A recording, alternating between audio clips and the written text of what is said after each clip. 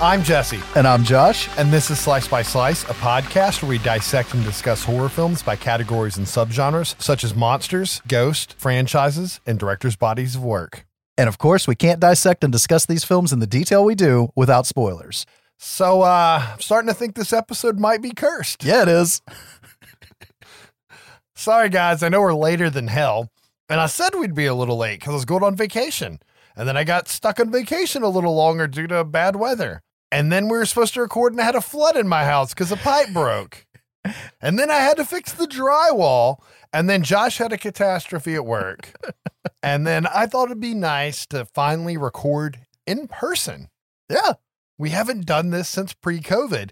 So I'm driving to Josh's house and he lives a good 45 minutes away from me. And about 10 minutes away, something blows up my back fucking tire. And I had a pop tire and I had to find a safe place to pull over and change it just so we could get here and record. So yeah, this episode is cursed. It is very much cursed, but you made it here and we're doing this. Feels like it's been forever. Yeah, it almost felt like we were going to do it in bad taste as well because Andre Gower from fucking Monster Squad also suffered a massive heart attack and is in the hospital. But he's still alive. At the time of this recording, I don't know what his recovery progress is. Yeah, because we probably wouldn't have continued with this episode had that gone differently. Maybe, who knows? I don't know. But he does have a GoFundMe out there because I guess he's needing help. He has to get a lot of surgery because he had a widowmaker, apparently. Oh, nice. And he's actually like in shape and healthy and does like exercise stuff to help people and had the heart attack while playing tennis. So that means you and I are fucked, my friend. Yes. There is no hope for us. I don't know, man. Kevin Smith survived his. You can survive a heart attack. I'm just saying we're going to have one, probably. Sweet. Let's try to go through some news. I put a note on here about Andre, so we already covered that. Halloween Kills trailer was released. And yes, some of the stuff's going to be quite old because we recorded so many weeks ago.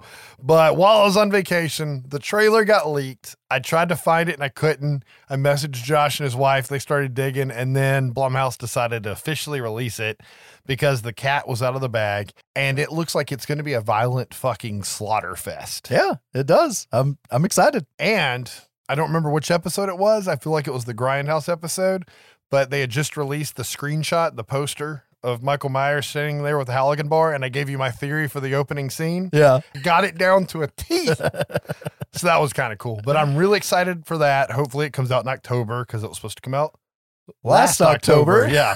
So we'll see how that goes. There is apparently an Interview with a Vampire TV series being made by AMC. I'm 50-50 on that.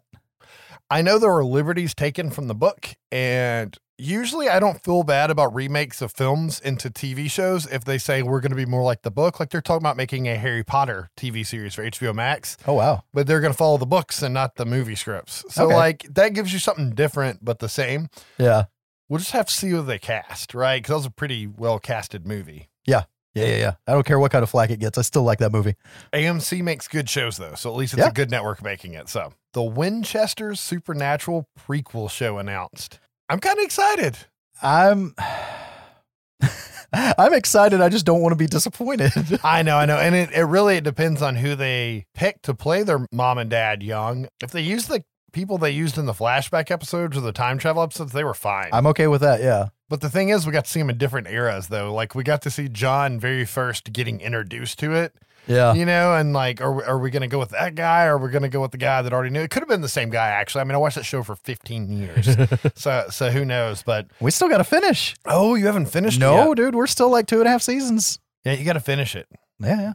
Moving on. John Lithgow is going to be in the new season of Dexter as the Trinity Killer. I'm 100% okay with this. I am too, except for he's dead. Oh, shit. Yeah. I'm assuming it's a flashback. It's got to be. Or the actor, I feel really bad. I can't think of his name right now, but the actor that played Dexter's father, that was his dark passenger, is not in the season. So I kind of assumed Jennifer Carpenter, who played his sister, would be the new dark passenger. Yeah. But what if the dark passenger rotates through all of his demons?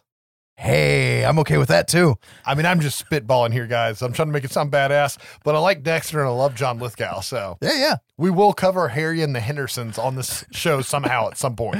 Really? Why not? Oh my God. You know what I'm going to do up against that? What? I'm going to do Mac and Me.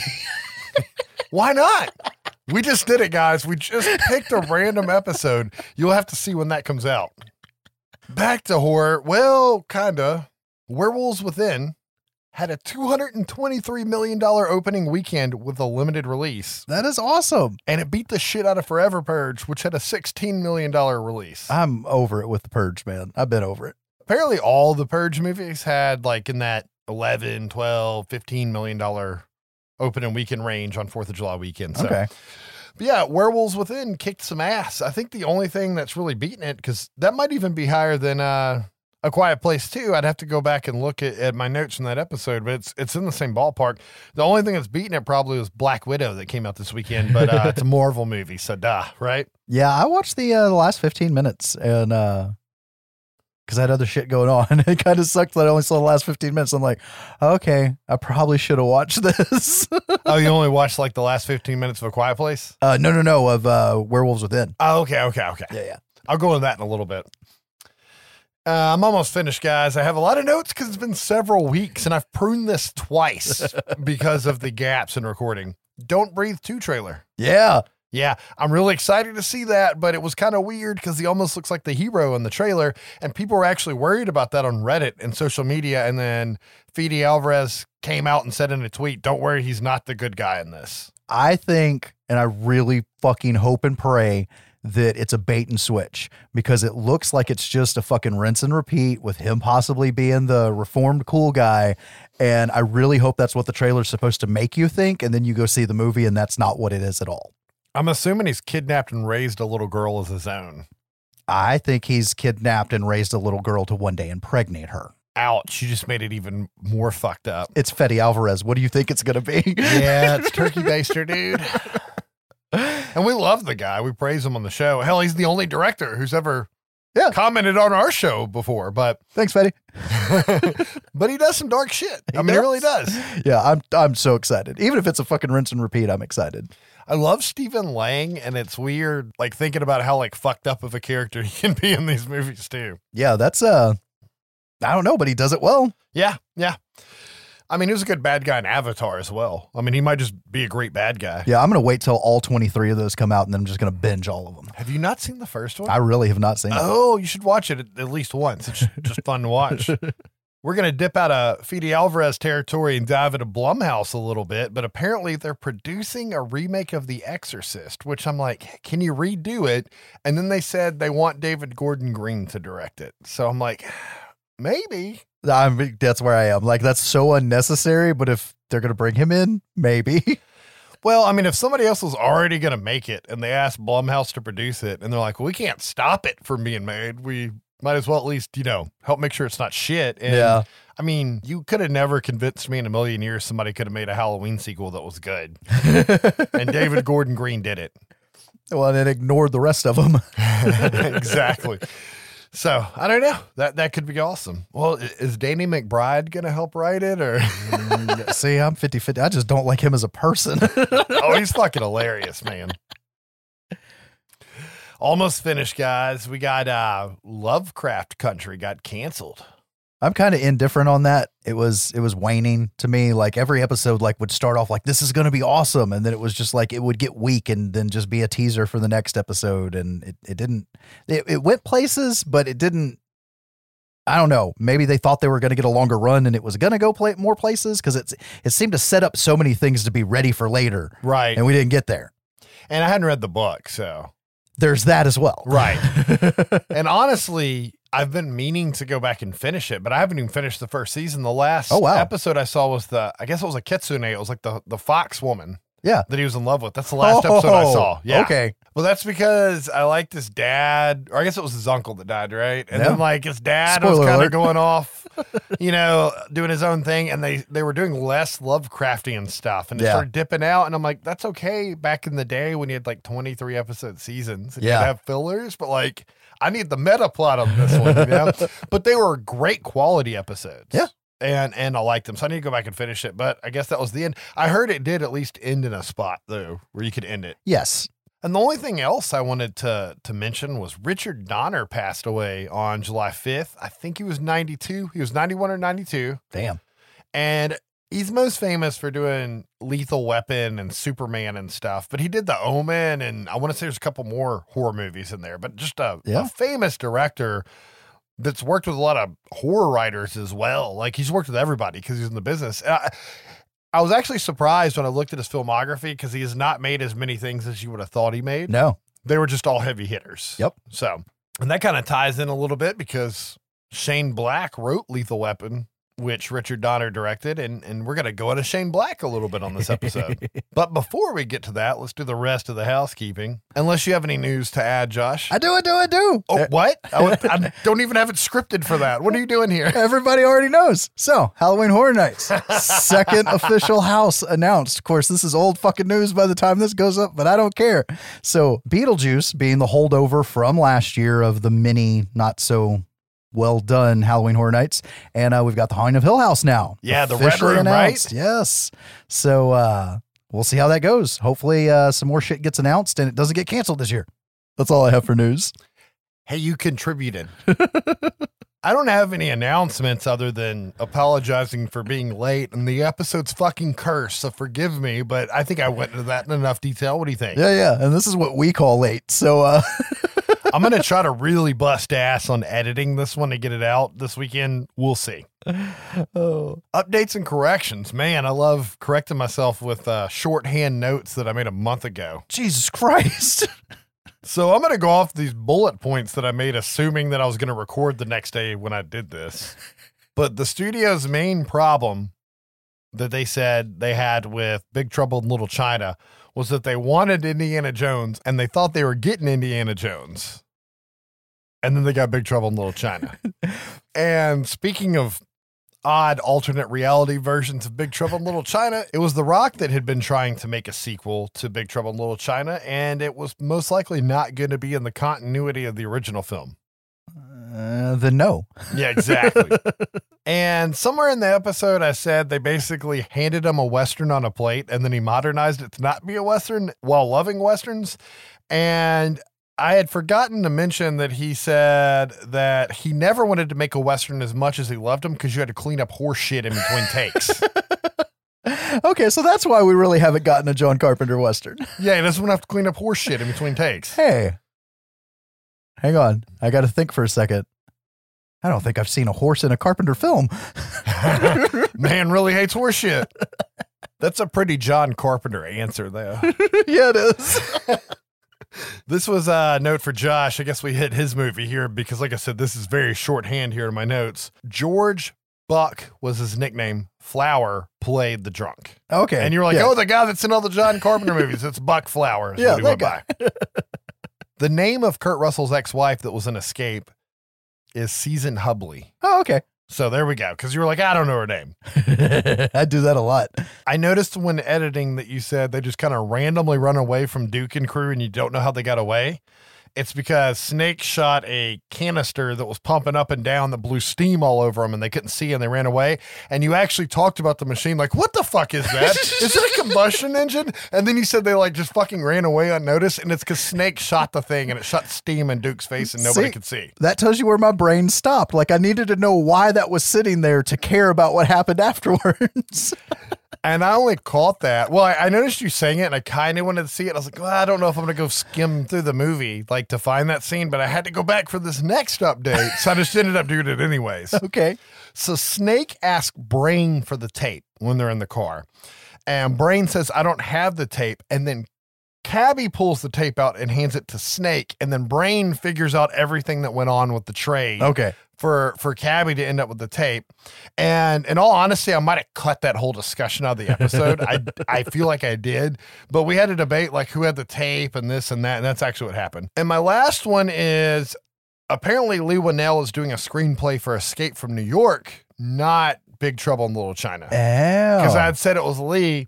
And that was who wanted Wyatt Russell to play Snake. And he's like, I can't play my dad. Aw. So I'm still okay with this, but it's still not happening. Right. And honestly, I could see Lee Winnell doing Escape more than I could Big Trouble. Yes. Yeah. Definitely. Oh, and I do want to bring up while we're talking about all this, in case anybody thought that Jesse was crazy or just doesn't know video games, but when he brought up Metal Gear Solid 2, and when Snake shows back up, he's Pliskin. I forget his long ass first name, but Right. he is. He's fucking Pliskin in the second one. I said that. No. I'm saying that you're right because I'm currently playing through the game. That means you thought I was crazy. I think I said in the episode I never played much of the second one. I gotcha. I don't think I made it to that part. I made it through the first part where you're on the boat and it's like, okay, you're not Snake anymore. I'm like, fuck this game. Now I'm actually playing through it all because of Escape from New York. There you go. I guess we should get into what we watched because that ends up being a lot lengthier than we intended and then dive into the movie. Yay. So I had never seen John Carpenter's The Ward, and it's the last movie he's ever directed. Oh, okay. It just came out a few years ago, and it was starring Amber Heard, and it's in like the 50s in an insane asylum, and I fucking loved it. Oh, I hadn't heard of it. It's more of a psychological thriller. Has Ah, a couple jump scares. It's a pretty okay movie, and then when they get to the end and explain everything, and you figure out what's going on with the ghost baddie and everything, fucking awesome movie just because of that. okay. He didn't write it, though. He just directed it. But I realized that I had never seen his last film that he's ever directed. And I still haven't seen it. I recommend it. Your wife probably won't watch it with you because she hates Amber Heard. At the time of writing the script or notes or whatever the fuck we want to call it, I was going to put that I watched Fear Street 1994, but I've also watched the second Fear Street movie. Thank That God. was in the 70s. I made sure I watched it last night, but that wasn't supposed to be out yet when we recorded this. And I'm a slasher guy, so let me just start with it. I thought it was a lot of fun. Granted, the opening scene of 94 was the best part Yes. of the movie. I mean, it really was like feeling like Scream in a good way. Yes. But I like the movie. The complaints online drive me insane because people start shitting on the movie on Reddit and then they'll just say they played too many 90s songs. And I'm like, can you shit on anything else? 94's in the fucking title, guys. I know. When I was watching it with my friend David, I was like, this soundtrack is literally my youth. Yes. Like, It was that was my perfect. teenage years. Every song they played in that movie, I had on a mixtape. Yeah, all that shit was on the radio back then. Like Right. it was if somebody could cherry pick, something I read was that it scares me to know how much of the production budget went to music licensing. Right. Because they went for it, man, what they needed to grab. And even the fucking music. You know who the co-writer is of the score of 94? The guy who wrote the music for Scream. Okay, there we go. And the director worked on the Scream the TV series. Yes. So yeah, it's so good. But you're right, man. It starts way up here, and I don't want to spoil anything. Even by the time it goes down as it gets towards the end, but even by the time it gets to the end, it's still better than half the shit that's come out recently. Exactly. That's what Dave and I were saying. We're like, this movie's not perfect. It's not the best thing I've ever seen, but it's better than most horror movies that we go sit in the theater and see. Yeah, I'm so excited that this has happened from reading the books Right. and shit. Oh God. The profanity and the gore was unexpected. Oh yeah. I thought it was going to be more Stranger Things than it was. I thought 78 was less gory, and 78 was more all the kids get killed off camera. Well, the younger kids, Yeah. because their age, the teenagers and the counselors, you see them get axe murdered the fuck out. You do, but I mean, I think the first one was more violent than the second one. The final axe kill of the movie, though, was By the tree. yes, was a pretty violent axe kill. But I thought they were a lot of fun. I felt like I could see where they were paying tribute Oh yeah. to different slashers, and I can't wait to see the third one where we go into like a fucking Robert Eggers I period know. piece, right? Because we go to 1666 in the third one, which will probably come out the same day or the day before this episode comes out. Yes. But I've had fun. If you see people shitting on it online, look at what they're shitting on, and it seems to be the music, and then just watch the movie and fucking turn your mind off and have fun. I mean, it was a slasher movie Yeah. with good actors and good special effects. Absolutely. Characters that I cared about. Now, some people complain about some of the characters and not caring about them. I agree, but like you had character development with some of them. Yeah. And I liked it a lot. So after I watched Fear Street 94 with David on a horror movie night, he's like, hey, do you want to watch this untitled horror movie Josh was talking about? And we watched it. Have you watched it? Yes. Exactly. By the end, I liked it, but it was very mediocre going through it. Yeah. If you were going to make a movie in a pandemic using like Zoom and whatnot, Host fucking killed this movie. Exactly. But it wasn't bad. Like I said, especially by the end when you finally wrap it up and see how the story ends. There was Yeah. some clever shit done there. I didn't like the characters. Nope. Like I do in a lot of things, you know? And some of them were actors and actresses like Claire Holt from Vampire Diaries and the originals. I didn't even like her character, and I love her from other shows. You know what I mean? Like, it was just like, what the fuck's going on here? But it was definitely different. Yeah.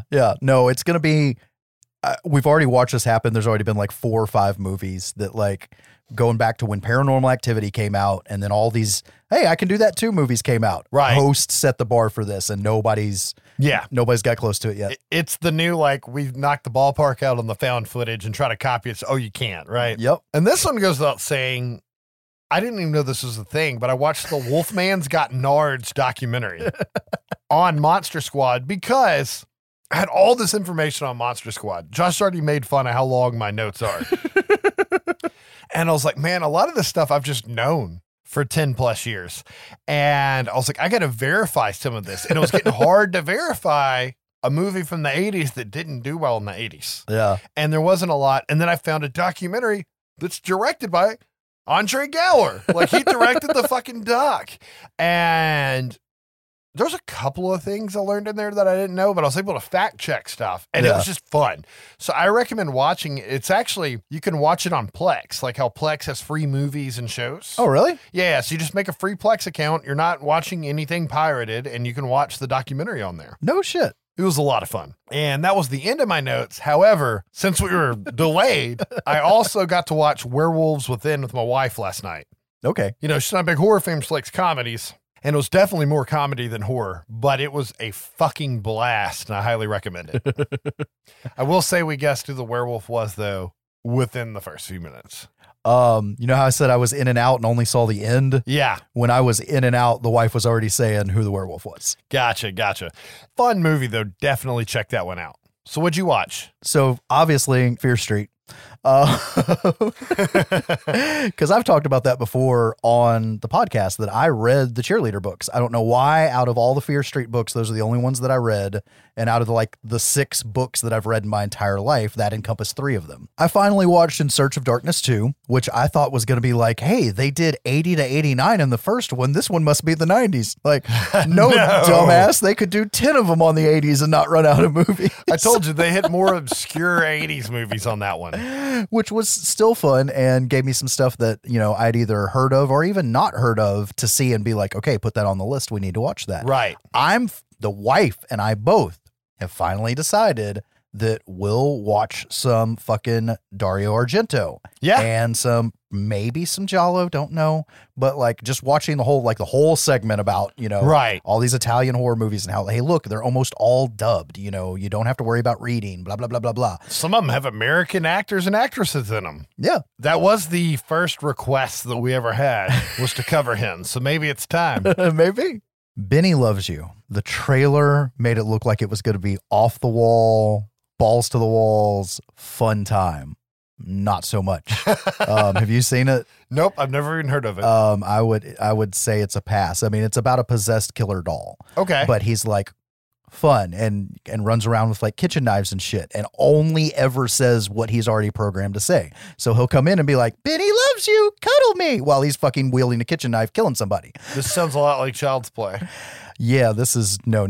This is if like Broken Lizard did Child's Play. Huh. And you've sold me. And Jay Chavez was gone during the entire fucking writing process. They let Farva fucking direct and write it? Yeah, they let Farva direct. Yeah, not that dude, but that character.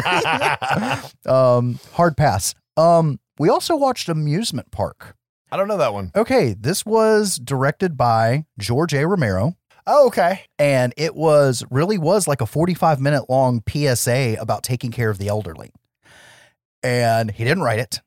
He just happened to direct it. The whatever. Oh my God, I'm an asshole. The society that's trying to preserve all of his shit. Yeah. Got it together and released it. That's why the name's familiar. Okay. Yeah. I remember reading an article about that. And it legitimately is. It's this guy, you know, there's an introduction about it and about, you know, what you're about to witness and what's done to the elderly in society. And it follows this older guy through an amusement park and shows how he's being downtrodden and cast down and all this shit.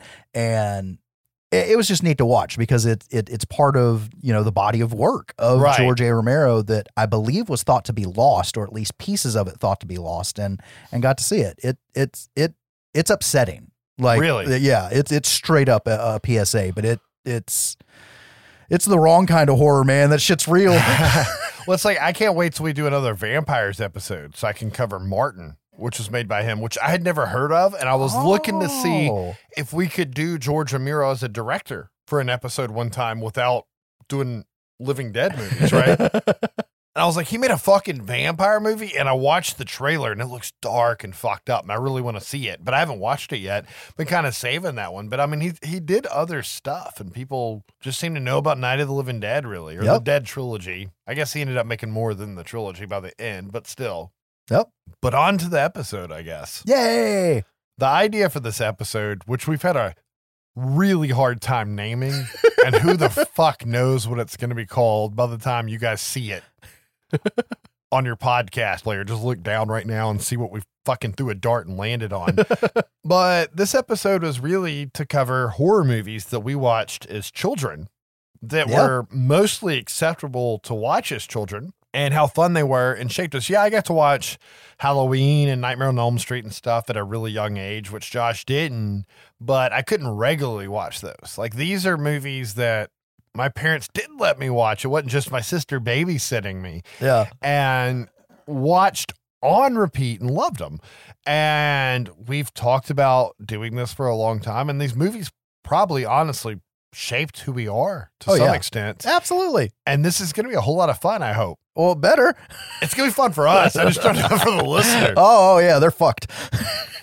And these movies really did work as bridging tools for that time in our life. And not just for us, just anybody in that decade. And you can watch Wolfman's Got Nards just to see how anybody growing up in the late 80s, early 90s loved that movie and how much it bridged them in other horror movies. And hell, these are like the few horror movies I've let my kids watch. Yeah. Granted, I'm glad they didn't catch some words. I don't have to explain what they mean yet that I forgot was in there, and I'll probably bring those up as they happen. She's a German. Exactly. But I was able to watch these movies with my kids, and they kind of get wild like monsters and scary stuff now. Now I'm not creepy dad, you know? And I knew this was going to happen eventually. We did our favorite movie list on episode 50, I think. Something like that. Something like that. And on that episode, I said I had it down to 11 movies, and I basically flipped a coin and removed one because I had given myself this bullshit rule about how I had to have like a zombie movie and a ghost movie and a werewolf movie, and I couldn't really fit it into a category. But my biggest regret of that was not keeping Monster Squad on the list. That was what got bumped to number 11. And I didn't say it. And I had watched it semi-recently when we made that list. It had been a year and a half or so, but I had watched it with my kids. And just watching it again and watching the Wolfman's Got Nards doc and thinking about my childhood and me trying to get kids to make a Monster Squad, them thinking I was fucking weird except for you, and we made the Ouija board out of paper, but everybody thought you were weird too, so it didn't really help my cool status. Like, I should have kept this movie on the list, and it's like a really guilty thing of mine because this is a really fucking good movie when it comes to the end. It is, man. And when we were on Rick's podcast, can't recommend enough. Yeah. And y'all went on and on talking about it. And I'm like, I've seen this movie, but I don't remember half the shit they're talking about. I was really excited to go back and watch it again. Yeah. And have a lot of things come back. I'll save it for the end, but you know, that was fun. And I guess I've been ambiguous enough. I'm talking about 1987's The Monster Squad. No shit. It was the audio clip to cue into this one. People got it, right? I mean, it was just straight up Sean saying we're the Monster Squad. And I'm going to go into the cast and crew, and then I got some little tidbits, and then we're going to go into my overly long synopsis because I fucking love this movie, and I haven't had this much fun making notes. In 60-something episodes. It was a lot of fun making the notes. This is your legend, huh? Apparently.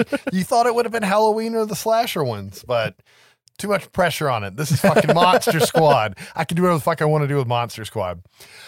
But it was directed by Fred Decker, who directed Night of the Creeps, this, and RoboCop 3. Okay? All right. 2 of those were hits. With me, anyways. Agreed. But as a writer, he wrote House, Night of the Creeps, House 2, RoboCop 3, and the recent The Predator movie, but I also saw he wrote If Looks Could Kill, the Richard Grieco movie or whatever. Do you remember that movie? What the fuck? I These vaguely remember sneakers, it. I can walk on walls. You remember that movie? We're here for the French teacher. So he made a bunch of shit in my lifetime, right? That I grew up watching. Nice. And the movie was written by both Fred Decker and Shane Black. And Shane Black is famous in his own right for both directing and writing. He directed Kiss Kiss Bang Bang, which I always tell you to watch, and you probably still haven't watched. Iron Man 3, The Nice Guys, which has some fucking hilarious scenes in it. The Predator, I haven't seen The Predator, I'm going to be honest. And he wrote Lethal Weapon, The Last Boy Scout, Last Action Hero, Long Kiss Goodnight, Iron Man 3, Nice Guys, and Predator. I mean, he's made some awesome movies from our fucking childhood. And I've seen The Last Boy Scout, Last Action Hero, and The Long Kiss Goodnight. And I talk about The Long Kiss Goodnight to people all the time. Right. Because it's got fucking Gina Davis in it as a fucking assassin with amnesia. For anyone who doesn't know what this movie is, it is so cool. And she's got her daughter, and there's a scene in the movie where the kid's crying and should be consoled and shit. And all she tells her is life is pain, get used to it. Right. Seeing Gina Davis in that role is so awesome. And I didn't know this was the same fucking writer. And I think you actually brought that movie up when we were covering The Fly. I probably did, man. I love that movie, and I get shit on for it. No, it's a good movie.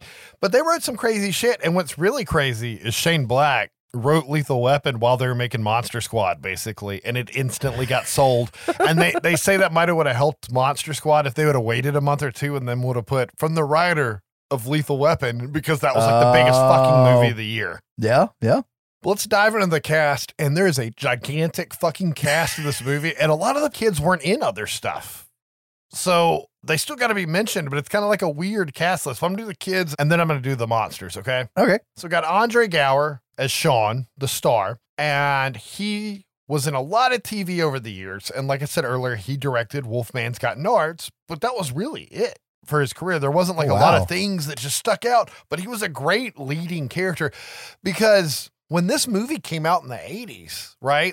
It was right when people started making movies that actually were about kids. The plots were about kids, and that's why it was really easy to get into them. Yeah. And this was one of the first ones I remember where they actually looked like fucking kids and not 25-year-olds playing kids, because they all were 12 to 15 or whatever. Yeah. And Phoebe was 5 or whatever. But he has a best friend named Patrick in the movie, played by Robbie Kiger, who was in Children of the Corn as Job, the original Children of the Corn, and some TV, but not really anything else.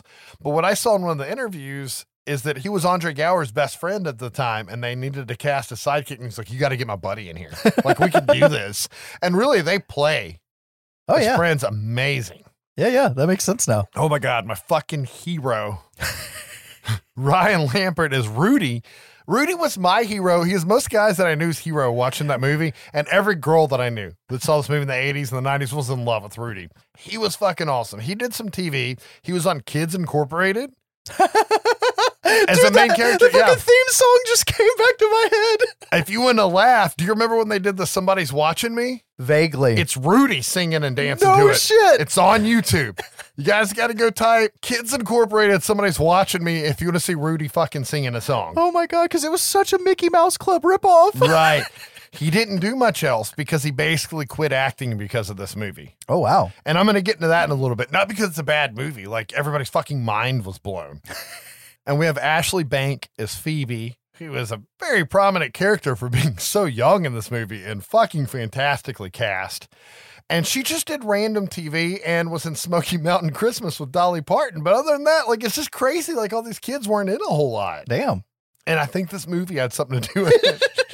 We had Michael Faustino, I hope I didn't butcher his name, as Eugene, who has very little speaking parts, but I had to put the whole squad in here. And he did some TV, mainly Married with Children. I don't remember who. And not much after this. And the last kid, hopefully I don't butcher his last name, but Brent Challam, who played Horace, and he died of pneumonia in 1997. Damn. He got pneumonia and they put him in the hospital, and then they gave him a medicine that's bad to give somebody with asthma. And it killed him. Shit. And he did some TV. He was in Punky Brewster. He was in the last couple episodes of Quantum Leap, which I love that show. Oh, wow. And he wasn't in a whole lot else, but he plays the fat kid in the movie. I'm just going to say that's what they call him, this fat kid. And a lot of people related to that character. He was a very normal character to a lot of people that are into nerdy shit. And he stands up for himself in this movie and makes a stand. And unfortunately, he never got to know how much this movie was loved. That's fucked up, man. I didn't know that he died in fucking the late 90s. Yeah. And the monsters. Okay. I probably left somebody out because they're monsters in costumes, but I'm going to do a fairly decent job here. I feel like we had Duncan Rieger as Dracula. Honestly, he is one of the best portrayals of Dracula I've ever seen. He's a fucking pimp, man. He's amazing. And I don't remember what magazine it was, but they did top 100 villains of all time. And Dracula got like 30th place as him as Dracula. It was not a Christopher Lee Dracula. It was him. Oh, damn. And it's because Fred didn't want like a artsy Dracula. And he said everybody called in was doing like the eyebrows up and down and the crazy like accent and whatnot. And he's like, no, this isn't going to work. And Duncan came in and he did it different. And in an interview, Duncan said, I wanted to approach the character differently. I wanted to just play him as a sociopathic serial killer. Yeah. Yeah, he did it. Yeah. And it was fucking fantastic. One of my favorite Draculas. I mean, I'm going to be honest. Agreed. And he scared a lot of people making it. I mean, honestly, like in the movie, in real life, people watching it. And he was also an imposing guy, 6'5". He was an Olympian. He boxed and figure skated. Nice. Right. So he's at the same fucking time? I don't think so. He's a big fucking guy. And he's also an accomplished artist. He's a big painter. Right. And sells his work and travels doing that. No shit. And he was on a Wizards and Warriors TV show. Right. I don't know if you remember that show. Oh my God. He was Zorro in the 90s on the 90s Zorro show. Okay. Which is not culturally appropriate, but true. He was Zorro when we were kids and a lot of TV movies, but awesome fucking Dracula.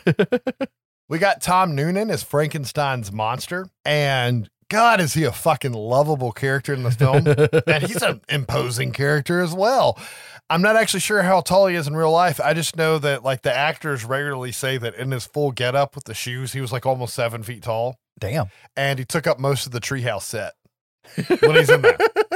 But he was in Wolfen, FX, Manhunter, RoboCop 2 is Kane, The Ripper and Last Action Hero, so many other things, but I fucked up my notes and that's all I got. But the guy was great in this, and you've definitely seen him in some sort of cult film. Nice. We have John Grease as the Desperate Man. I don't want to say the Wolf Man because he's not in the Wolf Man suit. And he's in so much shit, especially cult shit. Yeah. He was fucking Laszlo in Real Genius. Fright Night 2, he's like the weird werewolf vampire thing. He was in Terror Vision, Men in Black. Fucking Lost. He's Uncle Rico and Napoleon Dynamite. He gets throw this football over the mountain, man. Dude, I always forget that that's him. I can't make Laszlo and him the same person. Right. I just can't. And he's a good character in this movie because I said this before in the werewolf episode. I love it when it's played as like a curse that you don't want to have in part of your life. That's why I like Sam Huntington's character Josh and Being Human so much. He very much hates being a fucking werewolf. Okay. And you get that out of the Desperate Man as he's credited in this film. We had Tom Woodruff Jr. play Gilman, and I'm pretty sure we've said his name quite a few times on this show, but it's because he's a special effects guy, and that's how he ended up wearing the suit. But he's done special effects on Terminator, Aliens, Tremors, Starship Troopers, the recent It movies, the new Godzilla vs. Kong, so much more. That's just what caught my eye to put on there, but he worked for Stan Winston Studios originally when they made this film. Nice. He even played Pumpkinhead. Oh, damn. Yeah. And then we have Michael Reed McKay as the Mummy. He did have a few other credits, but it seems like most of them were like playing creepy looking characters. Like he plays the scary looking sleepwalker monster in Stephen King's Sleepwalker. He's the man who can't breathe in Insidious 3. So he's kind of like the, well, I was going to say the 80s Doug Jones, but you just said Insidious 3 and that's much more recent. He didn't have a lot of credits, but it seemed to be stuff like that from what I knew. Okay. And special effects. monsters created by Stan Winston, like I just said, and the visual effects were done by Richard fucking Edlund. This is the 4th or 5th episode in a row where we've had to mention him because he did the fucking visual effects. And when we get to my movie, we're going to cover how his studio actually began. Oh, okay. So that's awesome. It was an accident. We could have just called this like the 5-part Richard Edlund series. I know, right? So that's it for the cast and crew that I wanted to cover. I'm sure I missed somebody. If I did, I'm sorry. You were fantastic. I love this movie. But I want to do a little bit of backstory on the film and then dive into the synopsis. Fred Dekker and Shane Black made this movie together, and they actually made it in college at UCLA. If not, it was like right afterwards. Okay. But Dekker had joined UCLA and couldn't get into the film program, and he was an English major, but he wanted to be a film guy, so he hung out with the film people. Okay. Right? That was his crew.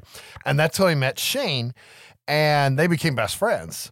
And Fred started working on writing screenplays, and one day Shane's like, "What are you doing over there? What are you working on?" He said, "I'm writing a screenplay because it's easier to write than a novel because they're shorter." And Shane's like, "Let me know what you're working on. Maybe I want to get into this." And they started talking about it. He's like, "I actually have an idea. If you want to help me with it, I want to do The Little Rascals meets Universal Monsters." This is all starting to make sense. Yes. And Shane's like, "That's fantastic. I'm going to help you write this." And he went to writing it. History in the making here. And Shane wrote most of the film while Fred was making Night of the Creeps. Oh. So Shane Black was just sitting there writing away while Fred was making his first film. And Fred finished Night of the Creeps, and he got to read the first draft, and he had to cut it down significantly because it was so long, and because the opening scene was going to cost more than the rest of the movie. And I'll get to that in a little bit. Okay. And during Fred Dekker cutting this down, Shane decided to write another screenplay that he called Lethal Weapon, which he immediately sold and threw himself into stardom. Oh, damn. Like, I need to look at the dates that the movies came out, but Lethal Weapon might have even came out before this. And like, it started afterwards. Oh, wow. It just went that quick because it was such a new take on the buddy cop movie. But they were able to sell this movie. They were able to start shooting it. And the producer, I didn't write down his name, I'm sorry, but he wanted to fire Fred immediately in the first week, Fred said. Oh, wow. Because he wasn't shooting the movie the way he saw it, and he wasn't very technical at shooting it. Don't forget this guy never went to film school, right? I don't know how he got Night of the Creeps to begin with, right? And in that first week, while the producer wanted to fire him, he taught him some things and started talking to him about master shots and doing this and framing things like this. And on week 2, Fred listened to him and did everything that he learned. And Fred said he taught me film 101. Okay. Like on the set in the first week while wanting to fire me. And I did it, and he liked it, and eventually just left me the fuck alone. And he says the third act of this movie, because I'm assuming he shot it in chronological order, he at least shot the third act last. And he said it's the favorite thing he's ever made, and it's because the producer left him entirely alone at that point. Oh, damn. And he got to just roll with it. It's just crazy that he almost got fired making the movie. It was his second movie, right? The idea to use Universal's monsters was awesome because a lot of them are open domain, right? Like, yay, this is easy. And the Stan Winston crew were so excited because they were told in the meeting they got to make all the Universal monsters. And they're like, fuck yeah. And then they found out they couldn't because Universal told them no. So the creature from the Black Lagoon's entirely owned by Universal. Yep. So we got Gillman. Yep. Okay. They could have a werewolf, but they couldn't call him the Wolfman. Yep. And he couldn't look like Lon Chaney. So it's Stan Winston's face. The Wolfman's face is modeled off of a bust of Stan Winston. Okay. Oh, I hate to say it, but some parts of it looks like it was modeled off of a hairy fish. No, I like the way he looks. And Dracula and Frankenstein's monster were both open domain, but they couldn't actually make them look like the Universal versions or they could get sued because they owned like that look. And that's why Frankenstein's monster has the bolts on his forehead instead of his neck. Okay. So they could make him look just enough that you knew who it was, but not exactly. And Dracula pretty much looks like traditional Dracula, but some things were changed. Like he doesn't have the widow's peak. Yeah. His hair's slicked back, right? He's a giant fucking man. He's 6'5". Yeah, I think Universal actually still holds the rights to using the name Dracula to imply a vampire. No, anybody can use Dracula as an open domain character. The character, yes, but they can't actually use the name with a vampire. I got to look it up. I think Universal has managed to hang on to the name. No, since it's an open domain character from the Bram Stoker novel, anybody can make a movie about Dracula and call him Dracula. I got to read what I was reading there, and it may be rights that they have to use it in a park. That could be. It may be what it is. Somehow Universal has their fangs in that name. Shit. I mean, you got to think Blade 3 has Dracula in it. Yeah. But there was a whole thing. Marvel Comics has Dracula in it every fucking year. It may be the park rights. Because that's, man, you talk about a fun rabbit hole to go down. Go down the park rights to comic book properties. Yeah. Yeah. Especially with everything that's happened with Marvel. I went into all the monsters, right? Well, the mummy looked different. They wanted the mummy to look like a fucking skeleton wrapped, which it did. And that Band-Aid breath really shows up later. Well, that's so bad. No, it's not, because fucking Rudy said it, okay? That makes it pure gold. Does it now? When this movie came out, everybody that was involved was so excited because this hit they had on their hands. And Fred Decker even took some of the kids in a limo. He picked them all up to take them to the opening showings at different theaters in California. And they would go in and find less than 10 people sitting in the houses watching the movie. Oh, damn. And the movie bombed bad. And people didn't get it. They didn't get the fact that it looked like a kid's horror movie, but also tried to look like a normal horror movie. It came out 2 weeks after The Lost Boys came out. So it's a huge change in culture right there. Yep. Some critics gave the movie decent reviews, but others, like I said, just didn't get it, and they just kept giving it shitty reviews. So they couldn't even get word of mouth out. And it's hard to remember, but back in the day, the only way you could get a review on a movie was your local newspaper. Yeah. Or Siskel and Ebert in the newspaper. Yeah. And if they shit on it, they shit on it. And then everybody else wrote about how they shit on it. Right. And you couldn't go to the message boards or Reddit or something and talk to people about it. What the fuck is the internet? Exactly. It instantly tanked, and it even made Ryan, who played Rudy, quit acting or want to quit acting. He wouldn't tell anybody that he met, girlfriends, anybody that he was in the fucking movie, because he was so embarrassed. He was the badass. I know, but the movie flopped that fucking bad. And there was a lot of things that went into that. It was PG-13 because the PG-13 rating had came out in the US, but that made it, I don't remember if they call it PEGI, but it was rated 15 in the UK. So you couldn't see the movie if you're under 15 without an adult with you, right? And everything was focused at the PG age. Yeah. But the movie was PG-13 and 15, right? So, like, the target audience couldn't go see the movie. And like I said earlier, if they could have just waited a couple months and could have said from the writer a Lethal Weapon, would have packed asses all through the seats, right? And the movie had the worst shitty billboards and posters you could ever imagine. They were wanted posters of the monsters, and they didn't even have the actual monsters from the movie. Like, it was a guy that looked like he was in a cheap plastic Dracula mask. Oh, It's Dracula and wanted a shitty werewolf mask and a shitty Frankenstein mask. And that was what they used to market this film. That's terrible, man. It was so cheesy and didn't even resemble anything. And Fred Decker, Shane Black, all the actors, everybody just thought they had a flop, and nobody liked the movie, nobody saw it, and they just forgot about it. And Fred Decker said he didn't know until 2006 that a single person liked this movie. Damn. And that's because in 2006, the Alamo Drafthouse decided to do a screening of it that sold out, so they had to make it multiple days. And they got Andre Gower, who plays Sean, to come in. They got Ryan Lambert, who plays Rudy. They got Ashley Bank, who plays Phoebe. And they came and did like Q&As, and they're like, oh my God, this shit's fucking sold out. There's lines. And that's basically what Wolfman's Got Nards is about.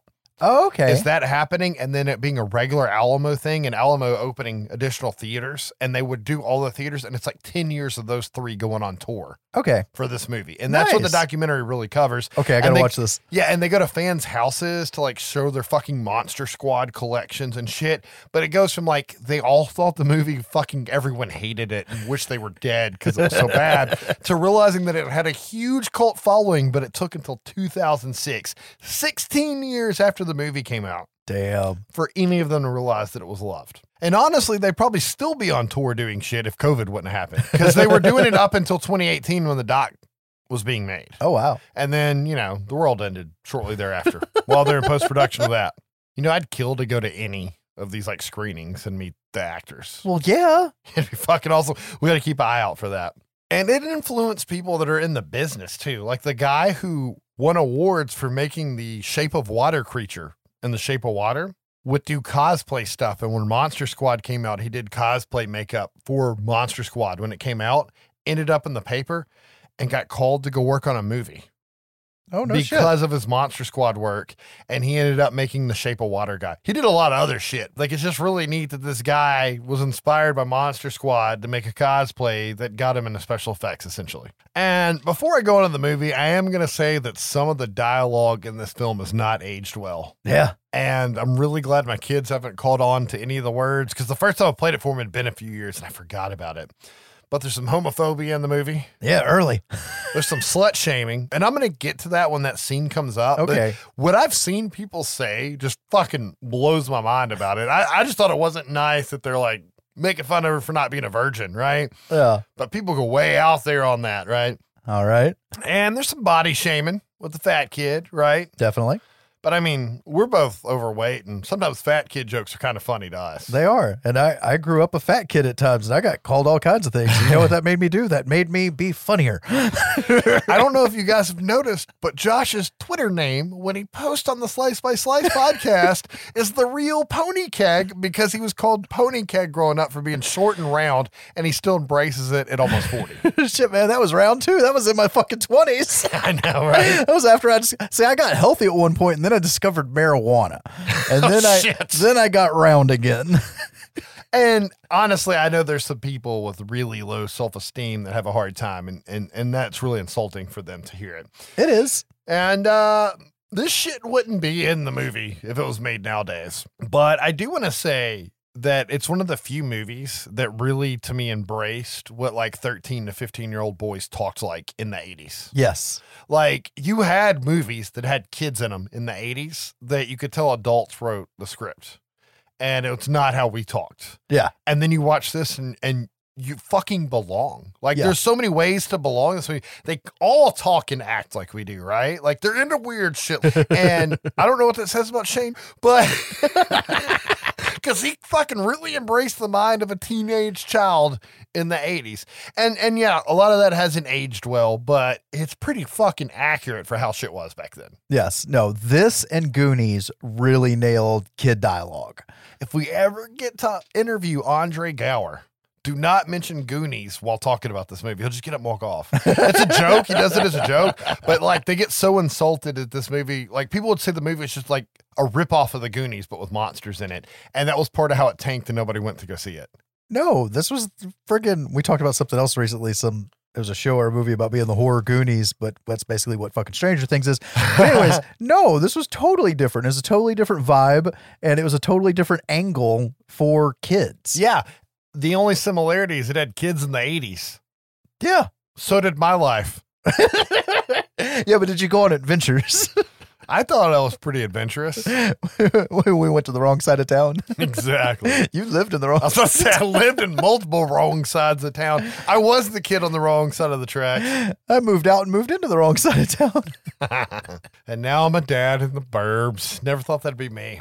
Without further ado, let's dive into this awesome fucking film. Okay. Hell yeah, we're only like an hour in. Let's go. We start out with an opening crawl. You know how I love these from the 80s. And it says, 100 years before the story begins, it was a time of darkness in Transylvania, a time when Dr. Abraham Van Helsing and a small band of freedom fighters conspired to rid the world of vampires and monsters and to save mankind from the forces of eternal evil. And then you get a nice little space, and then it rolls up and says, they blew it. Tone set for this film. Fucking buckle up. We're going for a ride. The original opening scene that Shane Black wrote, before I dive into the actual opening scene, involved Van Helsing's crew coming in on Zeppelins, fucking attacking and bombing and paratrooping into the castle to get to Dracula.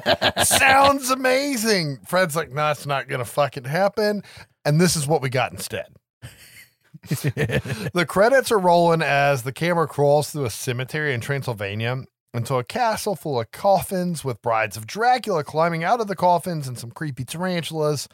And we see a bat hanging from the ceiling, and the bat opens its mouth and starts to scream and grows a little larger. And then the wings turn into a webbed hand, drops to the ground, and it's fucking Dracula in his costume. Badass looking Stan Winston transformation. And we see him walking out in full fucking form, leaving his castle, right? We then cut to Van Helsing and crew storming the castle, blowing open the door and staking some Dracula brides while they enjoy a snack of possum, which is really weird because, like, you think you would see rats running through the tunnels, but it was armadillos instead. And then when it comes time for the brides to pick them up and eat them, they're possums. I don't know what the fuck was going on with the rodents. They shot it in the south. Shit. But Van Helsing and crew see a glowing amulet on a pedestal in the back of a room, right? And Van Helsing looks at his pocket watch and says that they only have 3 minutes left to bring in the girl. And a scared young girl comes in and begins to recite something in German. And shit starts to go awry. The undead's bursting out of the ground, and they're trying to fight that, and the ground's caving in, and finally a portal opens to Limbo, and it sucks the girl right fucking in. She got the shit into this stick. Sucks the zombies in. The brides go in who've already been staked, so it's kind of a moot point on them. Yeah. And then Van Helsing and his men get sucked into the portal, and the portal closes. So now we see how they blew it. There are a number of deleted scenes for this movie. Okay. You can find most of them on YouTube. It's 13 minutes of film the studio wanted to cut out. All right. Most of them are irrelevant. However, there was a deleted scene where Van Helsing staked Dracula and threw him in the wagon. He called him when he left the castle. Where was Dracula when they stormed the castle to get the amulet? Touché. Staked in a fucking wagon, and they left a red shirt basically to fucking guard the wagon. And one of the brides came up and they kind of killed each other. Well, he needed a stake to kill her, so he pulled the stake out of Dracula's chest to stake her, and Dracula set up and killed him. Okay. So that's how Dracula didn't get sucked in the portal, and that fixes the plot hole of why the fuck wasn't Dracula at his castle when Van Helsing stormed it. They really should have kept that one. I agree. The rest of them are kind of bullshit. We then cut to present day, and we see Sean and Patrick meeting with school principal over some disciplinary reports about him. And he brings up their monsters that they like to draw in class, like the spider with human head. And they explain their monsters and their monster club that they have at school, where they get together and draw these posters for the treehouse, right? Someone please make spider with human head. I want that so bad. Call Sci-Fi. It's right up their alley. Exactly. Call the Sharknado people. Yes. Get them on it. We'll watch it. Speaking of cool shit, Sean has a red shirt on that says Stephen King Rules on that shirt. And I wanted that shirt so fucking bad when I was a kid, but we didn't have the goddamn internet, so you couldn't get it, right?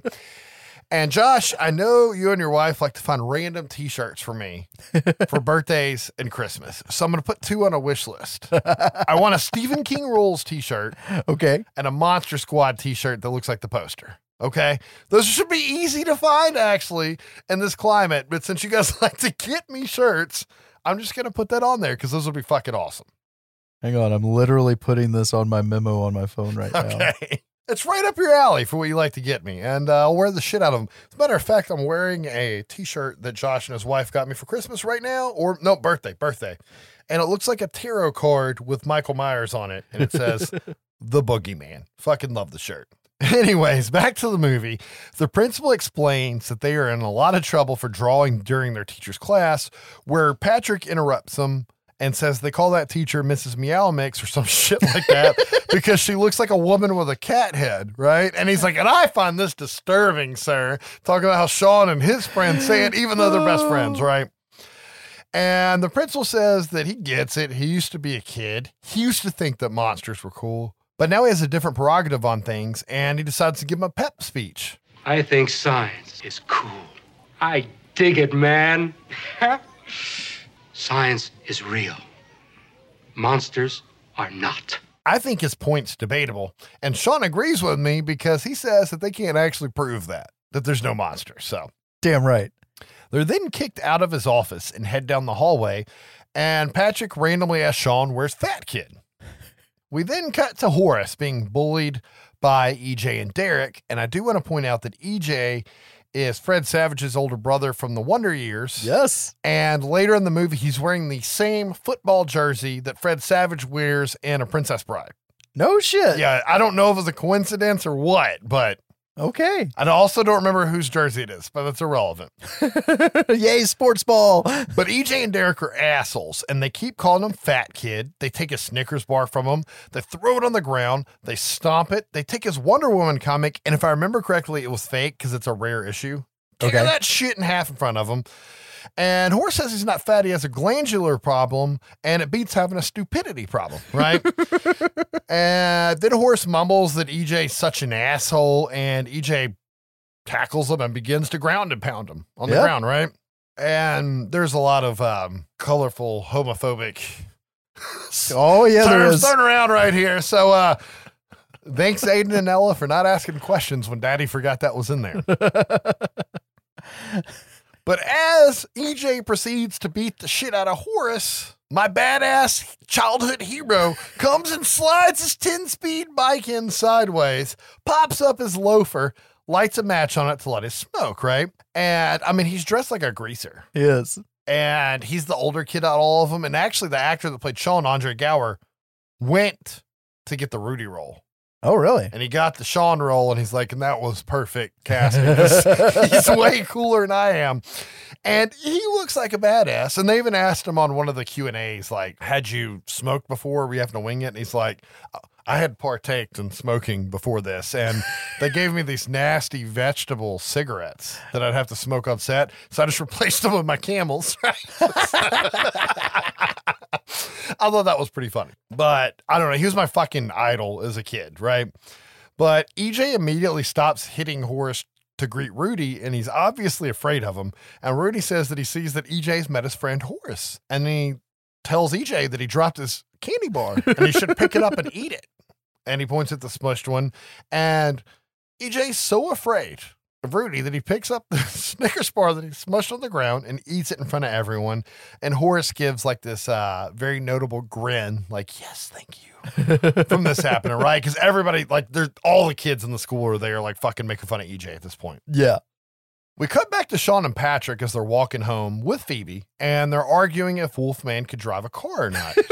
And Phoebe's falling behind him because they're not really paying very good attention of the 5-year-old they're supposed to be keeping track of. And Sean says that it's not like he's a normal guy. And Patrick says, what do you mean he's not a normal guy? He wears pants. And Sean lets him know that it was the 40s and he had to wear pants for obvious reasons. He had to wear them so you wouldn't see his wolf dork.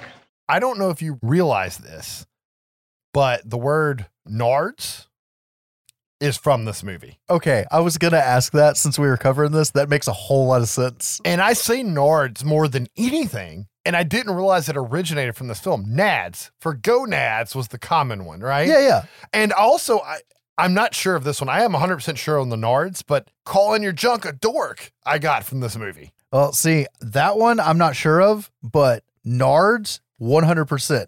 Pre-Beavis and Butthead, I said nards. Post Beavis and Butthead, I said nads. Right. I just thought that was kind of neat, though, out there. Nice. But we then see Phoebe run up to a gate, and she says, look, it's the scary German guy. And they're watching his house, and he's watching them out the window. And then they start to discuss their theories on the German guy, and they're startled by Horace as he jump scares them into frame, telling them that Rudy just saved his life, and he wants them to join the Monster Club, right?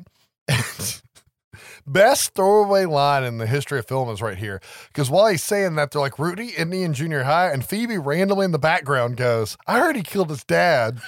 Like, it's fucking pure comic gold, right? Because there's all these legends about Rudy. Oh. They start adding all these to reasons why he shouldn't be able to join the club. And they're like, oh, we'll just give him a monster test, right? And when Phoebe gave her throwaway line, Horace called her Phoebe the Phoebe. She got sad and walked off. And she sees the scary German guy peeking at him out the window as the boys walk off to give Rudy his monster test, and she runs off scared after him. We then cut to an airplane flying through the sky, and it says Browning Airlines, and that's an Easter egg because Ton Browning directed the original 1931 Dracula film. Okay. And there's a couple of those in here, okay? We then cut to 2 American pilots flying an old World War II bomber, while one of them complains about how weird it is to be flying a bomber full of dead bodies, right? And the other pilot reminds them that those dead bodies don't complain. They don't ask for peanuts. They don't complain about the turbulence. And he realizes they got a good gig for him, right? And then they hear a thump in the back. I thought they were dead. They are. I'm gonna check it out. You do that. I'll stay here and make spooky sounds. So the main pilot goes to the back and starts to look at the crates as a bat buzzes by his head, and he ducks and starts to hunt for the bat, not realizing that Dracula's standing fucking behind him at this point, right? Yeah. And he's smacked to the ground by Drac's strong pimp hand, right? And if you look at the crate as he flies by, it says Bavaria Frankenstein, right, on the crate. Yes. And the pilot realizes that Dracula's standing like on the bomb bay doors, right? And he pulls the lever to open it, which drops the Bavaria Frankenstein coffin, and Dracula floats there in the air with his arms crossed with a cool guys don't look at explosion stare as his cape sucked down. He's His a pimp. eyes glow red, and he turns into a bat and takes off. Very cool looking scene. Yes. We then see the crate crash into a lagoon, and then we see Drac hanging upside down from a tree as a bat. My only problem with the scene is the sun's up. I know. And he's fucking Dracula, man. He don't give a fuck. Apparently. And the camera does this thing where it starts to pan through the lagoon, and we realize how close it is to the treehouse. And you can actually see Dracula's cape sitting on a tree outside the treehouse from where it fell. Yep. And this treehouse is fucking awesome. I was jealous of it as a child, and I asked my dad to build me something like it. Never got the treehouse, okay? It's an unrealistic treehouse. It was a set, okay? Yeah, that shit looked way bigger on the inside. Yeah. And inside said treehouse, we can see Rudy getting his monster test. But while the guys are giving Rudy the monster test, he's more interested in the attractive girl changing next door, right? That he's watching from the window in the treehouse. But he seems to breeze through the questions anyways while he's checking her out until they ask him for the 2 ways to kill a werewolf. And he says there's only one way to kill a werewolf, silver bullet. He thinks it's a trick question. They tell him he failed and he can't be in the club. So he wants to know the other way. And they just start naming like power tools, car accident, random shit. And he's like, nah, only one way. During all this, Phoebe tries to come up into the treehouse, and Sean points out the no girls sign on the hatch, and she lets him know that Mom said that that's prescription, and he lets her know that she means discrimination and that prescription is drugs, which she's on, and she thinks she's coming in there, right? I love that whole lot of dialogue. That shit's great. And we can see that the 5-year-old sister really wants to be a part of the club, and she's just not allowed, right? So she gets the boot, and Eugene's in here, so we get to meet Eugene, which I don't know how the way younger boy ended up there. Yeah, it's weird. Unless somebody had to babysit him. And he has a dog that it's questionable how he gets in the treehouse. But Eugene doesn't speak much. He just happens to have a very memorable scene later. Actually, he has quite a few memorable lines. They're just very short, not punch lines, but they're fucking one-liners, right? Yeah. But it's starting to become nighttime, and Sean has to go in for dinner, and his mom stops him from like stealing a carrot off the plate and tells him it's going to ruin his dinner, and he can't have snacks for dinner. I mean, there's a fucking carrot. He didn't grab a handful of M&Ms out of the bowl. He didn't grab a bag of chips. He's trying to eat a carrot. Oh. Anyways, his mom got him the Diary of Abraham Van Helsing at an estate sale at the old creepy mansion on Shadowbrook Lane or Road or whatever the fuck it is, right? Fuck yeah, Mom. Yeah, he's so pumped, except for it's in German, right? Fuck you, Mom. We also see Sean ask his dad if he can go see the new slasher movie Groundhog's Day 12 with his friends, and he's told no because his parents have to go to marriage counseling for a date, and he has to stay home and watch his sister. And there's a lot of jokes in here made at the expense of the slasher subgenre. Yeah. Fucking love it. Yes. We both have another like jealous thing of fucking Sean here in a minute. But Sean's dad receives a call from his partner saying that they have to go to a call that's odd, and we can see him tell his wife that he has to reschedule their meeting because of work, and that she knew what she was getting into marrying a detective, and you could tell it's a huge strain on the marriage, and she doesn't give a fuck, and he heads off, right? Yep. We can see his partner getting ready to leave and meet him as a desperate man is being brought in by the police, begging for help and ranting about needing to be locked up because it's a full moon and he's a werewolf and he's going to hurt somebody. And they try to wrestle him down, and he sees the full moon and gets a burst of strength and begins to whoop all of their asses and grab one of their guns, and he starts to fire it in the air while yelling, "Lock me up." And then another cop comes in and shoots him, taking him down. During all this, we see Dracula roll up in his badass hearse-mobile, right? And he stares down the town on a cliff as the lightning starts to strike. Let it begin. It's a very memorable scene, though, because as the lightning strikes, you can see a skull. right, through his Yep. skin. And I always thought it looked badass. That is also the same model that was used as another prominent car in a movie we're going to cover in this episode, 3 Years Removed. Is that the same car? Yep, one of them, I forget which one did which, but one of them used a 59 and the other one used a 61. Okay. But yeah, It wasn't literally the same car. No, it wasn't Okay. literally the same car, but the same model, just 3 years removed. Okay. Yeah. There's weird tie-ins between these two movies. I never fucking realized until this episode. Well, you just have to let me finish my fucking movie before we get into your fucking movie, okay? I gotta say it now. I'm gonna totally forget by the time I get to my movie. I'm just messing with you. I'm just joshing with you. Thanks, man. Not like I haven't heard that 400 times before. Anyways, we got to a museum where we can see Sean's father, Dell, and his partner, Rich, interviewing an old security guard about a missing mummy. And Rich is giving the guard a real fucking hard time because it doesn't make any sense to them that the body's missing and he didn't hear anybody come in or go, right? And Rich ends up the jokes with, this case is too hard, let's quit, we should have been firemen instead, right? And Dell the whole time just like, shut the fuck up, right? Yes. Oh, phoning it in, man. Phoning the fuck in. But then Dell gets real serious and he tells him to stop joking, and then he delivers the awesome throwback line from Night of the Creeps. 2,000-year-old dead guys don't get up and walk away by themselves. And this is, of course, a throwback to when Tom Atkins says that corpses that have been dead for 27 years don't get up and go for a walk by themselves. It's almost the same line Fred Decker threw it in, and I'm fucking glad he did because it's an awesome little tie between the two. Yep. And, of course, just like Night of the Creeps, we then cut to a dead man walking down the street. Only this time it's a mummy, right? The mummy's walking down a road past a coroner's van that we cut inside the coroner's van and see that the desperate man's in a body bag. And he's dead until the full moonlight comes through and we start to see his toes kick through his boots and the bag move him. And then he pops up in a whirl form and kills the driver, right? Yep. We then cut to a woman screaming, and it's a cool hard cut going from him attacking the driver to the woman screaming. And you think a woman's being attacked, but you see that it's through Sean's binoculars. He lives close enough to the fucking drive-in that he can go out his second-story window and sit on the roof with snacks and the radio and fucking watch the movie at the drive-in from his house. I was very jealous of that as well as a child. Yes. And while Sean's up there watching the movie, his dad kind of keeps part of the promise with him because his dad told me to take him to see the movie the next day. I was actually under the impression he possibly watched the other 11 Groundhog's Days with his dad, right? Possibly. But his dad startles him as he comes up behind him on the roof with Burger King for Sean and beer for himself because he's had a weird fucking night, right? That's why you ate Burger King on the way here. Oh my God, it was fucking subconsciously beating in my head. I never eat Burger King. So They Live was right. Do I? They Live was right. Yeah. But they sit down and watch this ridiculous movie together, and it does not have Bill Murray in it, in case you were wondering. We cut to Rich on the radio in his squad car, and he's at the scene of the crashed coroner van, and the dispatcher's making fun of Rich for now losing 2 dead bodies. We then cut to the lagoon and see the Wolfman walk up to Dracula, who he's obviously obeying and cowering to.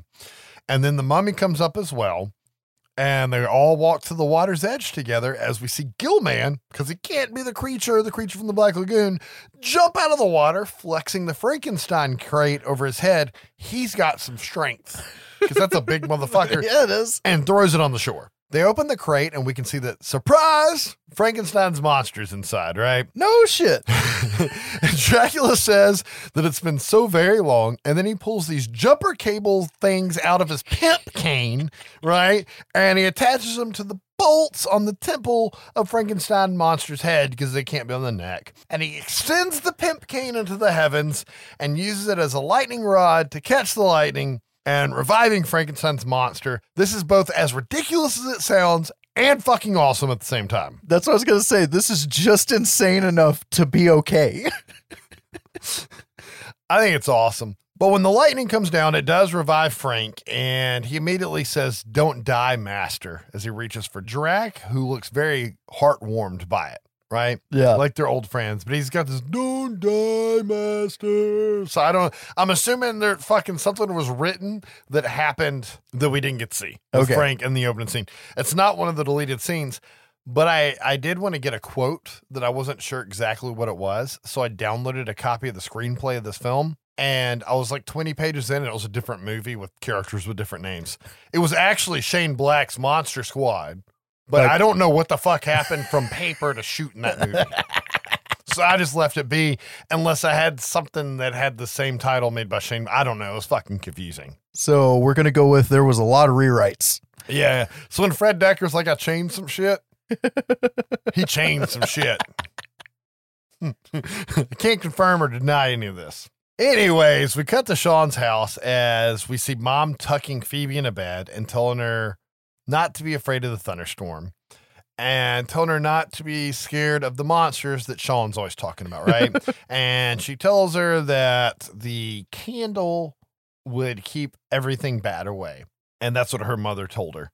And I was going to leave the whole candle bit out until I rewatched the movie one more time this morning with my daughters, and I caught something later in the movie. Okay. So I wanted to bring it up. And I think it's this part of the movie that she shows her dog Scraps.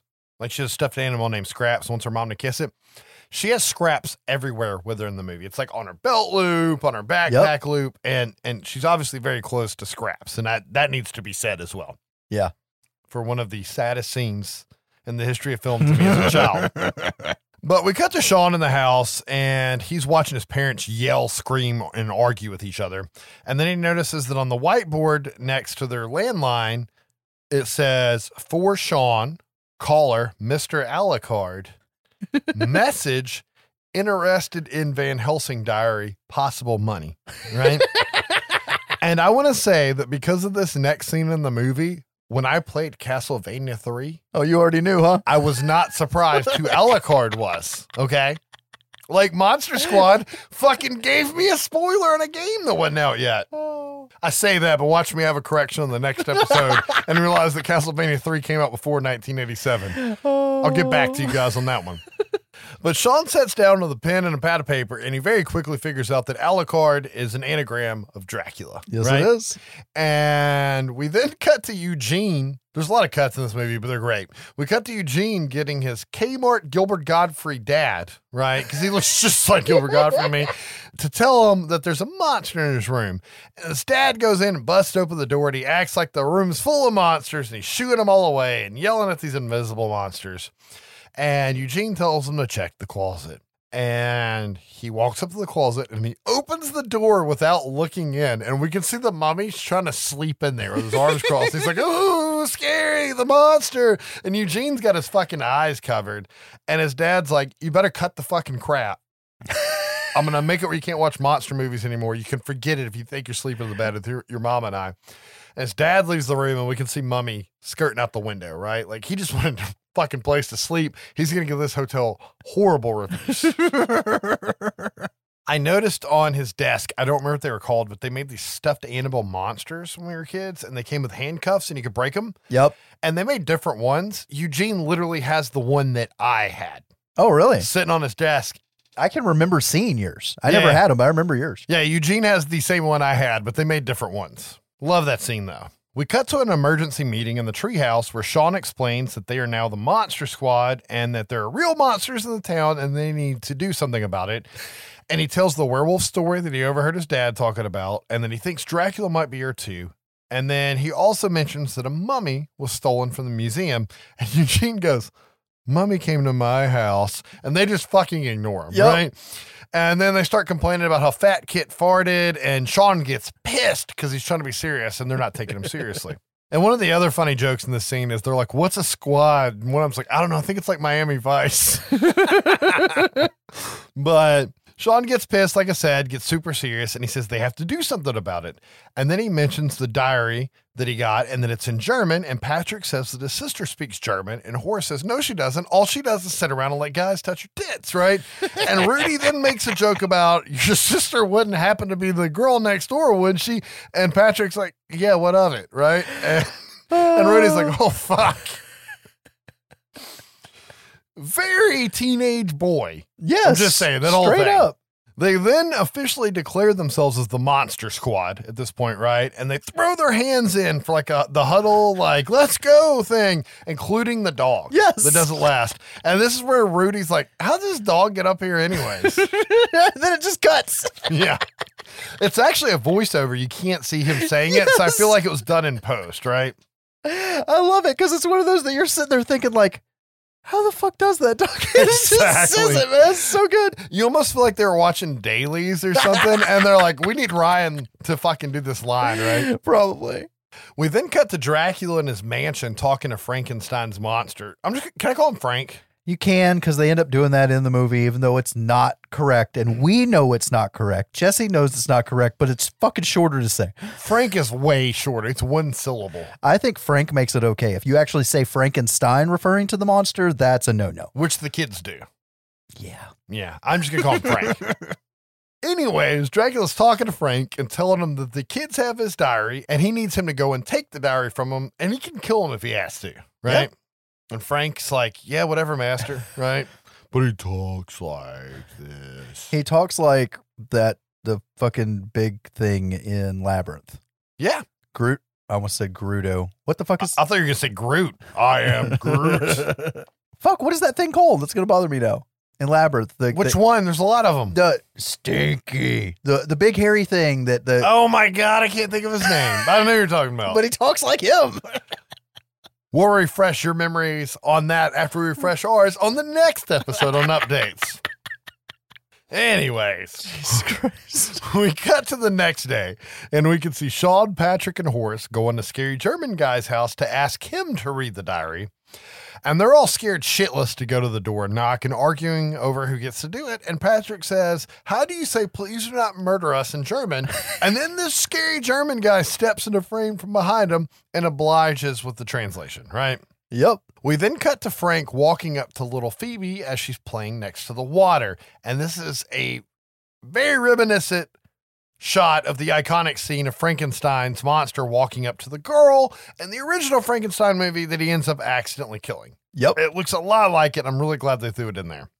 We cut back to the scary German guy's house and we can see him standing there with a knife on a tight shot, right? As it pulls back and he says, time is almost up for pie, right?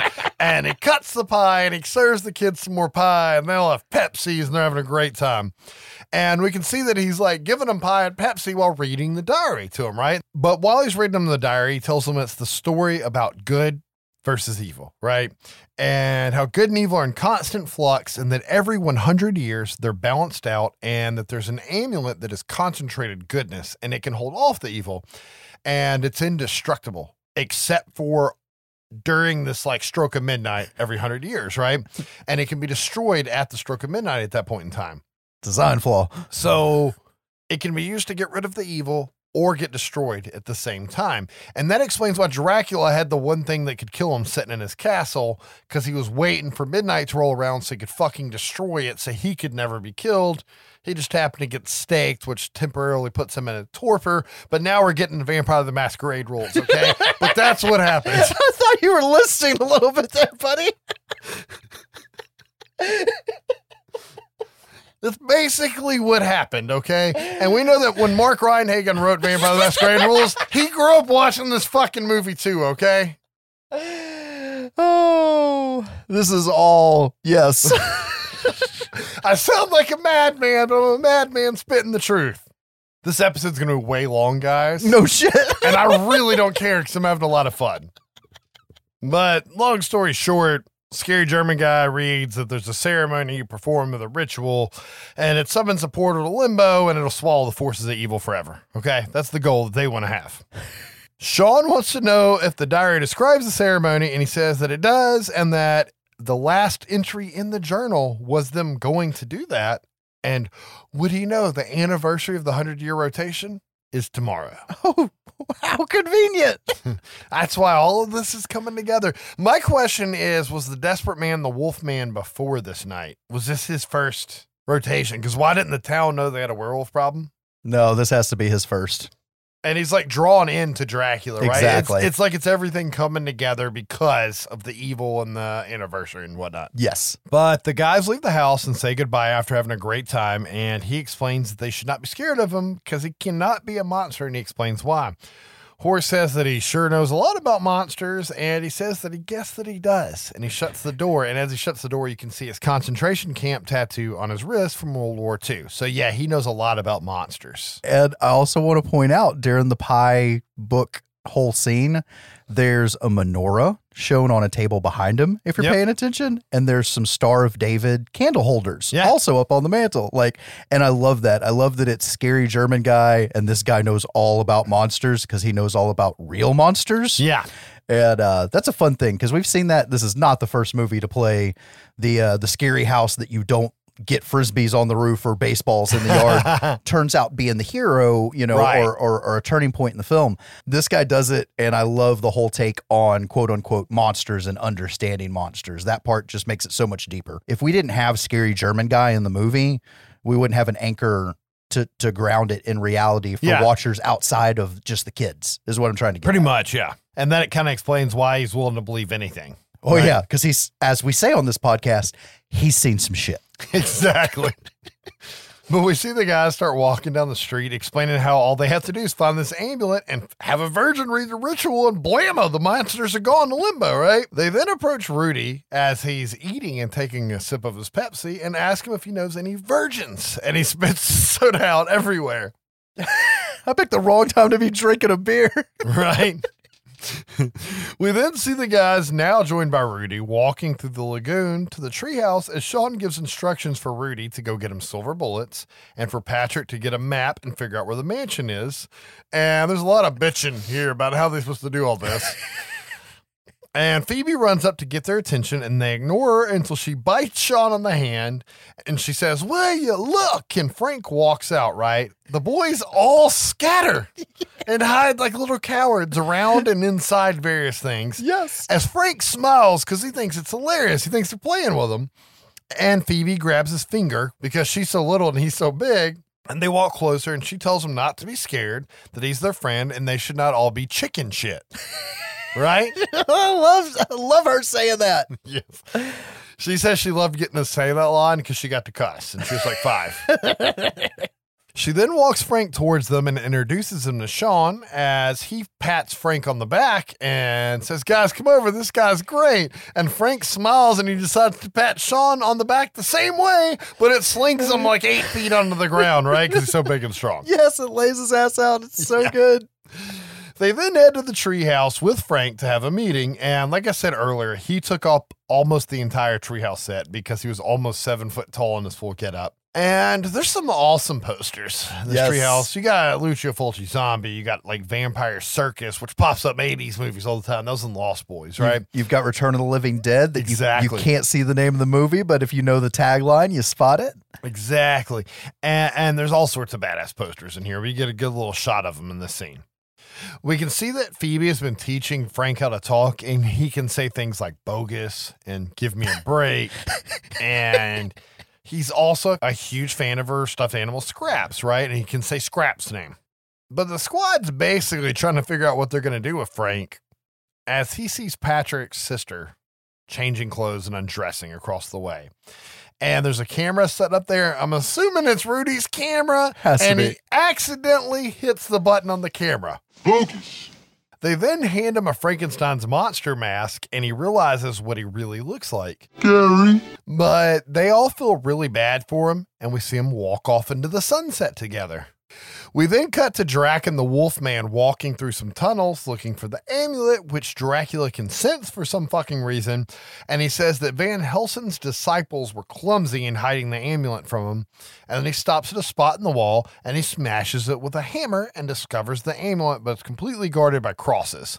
And he says that soon the creatures of the night shall rule the world and there's no one that can stop them. Cue the 80s montage, including one of the film's theme songs. This is one of the best parts of covering a fucking 80s movie. I say it every time.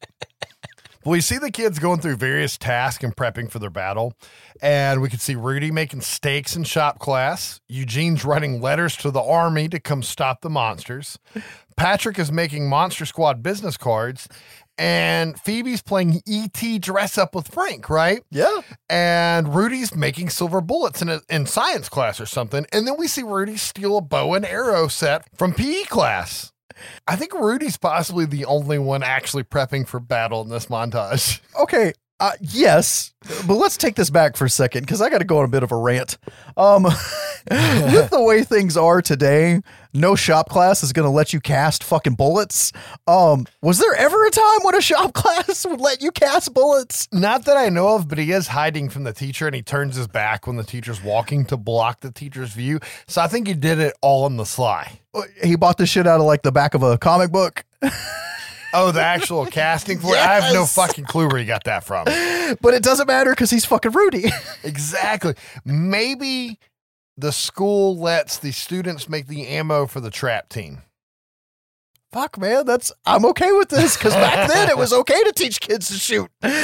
We have trap at the private school I work at. That's a good thing. Yeah. Fucking, you never know when you're going to need to survive on rabbit. You can't survive on only rabbit, though. Rabbits are too lean. You still need fat. You can't survive on rabbits. It's called rabbit starvation. I'm being serious. Duly noted. But anyways, the guys do manage to locate the mansion on the map, right? So they did do something, I guess, to contribute to Rudy's hard work here. and the mansion's on Shadowbrook Lane, like Mom said. However, we get to see that it's next to Cheney College. Oh. Which is named after Lon Chaney Jr., the Wolfman. So it's cool they put some throwbacks in here. We then get to see Rudy, because this is still the montage going with the song. Rudy goes to Fox Photos to get the film from the camera developed, and he's drinking the Pepsi, walking, going through the photos, because I'm guessing they took like mansion shots, right? And they were trying to go through it. And he gets to the one of Patrick's sister that Frank took accidentally, spitting his soda once again. And then we end the montage with Rudy smoking a cigarette, smiling up against a fence while Frank's got shades on, like some Ray-Bans, looking at the photo, and everybody else is hopping up trying to get it because they want to see what's on it, right? Yes. Except for What's-Her-Face's younger brother who just wants to get the picture away from them. Exactly. And Phoebe's jumping for the photo, which is kind of disturbing, but I think it's just because she wants to join in on the game, right? Yes, she's just wanting to play. But we have to see what everyone else is doing. So we can see that Drac has the desperate man tied up in a chair, and he's drugging him to keep him there at bay until he can use him again, right? At the nighttime when he's wolfed out. Yes. And his wolf dork is swinging around. Dracula then steps into the pantry for a snack where he has 3 girls locked up, right? However, once Drac is out of sight, we see the desperate man spit all the pills out that Dracula was force feeding him. He doesn't want to take that shit, and he starts trying to slip out of the ropes. Yep. We cut to the police station as Rich is telling Dell that a black hearse with a skull hood ornament was spotted at the scene of the ambulance wreck the night before, right? Dell then gets a call on his desk phone, and it is the desperate man saying that he's a werewolf and that he was the one they shot the night before, and he starts warning him about the man with the amulet and tells Dell that the man is going to kill his son soon. This strikes a nerve with Dell, and all this happens as we're watching him transform into a werewolf in a phone booth. And guys, a phone booth was a box that you would see on the side of the road with a phone and a phone book, and you put change in and you can make a phone call. We can see Sean and Eugene are waiting at the treehouse as Patrick and Rudy go to talk to Patrick's sister. I wonder what they need to talk to her about. We see Sean on the walkie-talkie with the guys, and Eugene is hanging out by the water's edge at the lagoon behind Sean. And the gill man pops up, and Eugene drops his Twinkie and runs off. And he keeps trying to get Sean's attention while Gillman's in the water grabbing the Twinkie. And then the gill man goes underwater, and he finally gets Sean's attention, but Gillman's not there, and he wants to let Sean know what he saw. Creature stole my Twinkie. Eugene is saying all of the best shit and telling the guys, but nobody will listen. Yep. We see that Patrick and Rudy have brought the sister to the treehouse, and she's kind of weirded out by it, and she wants to know why they brought her up there.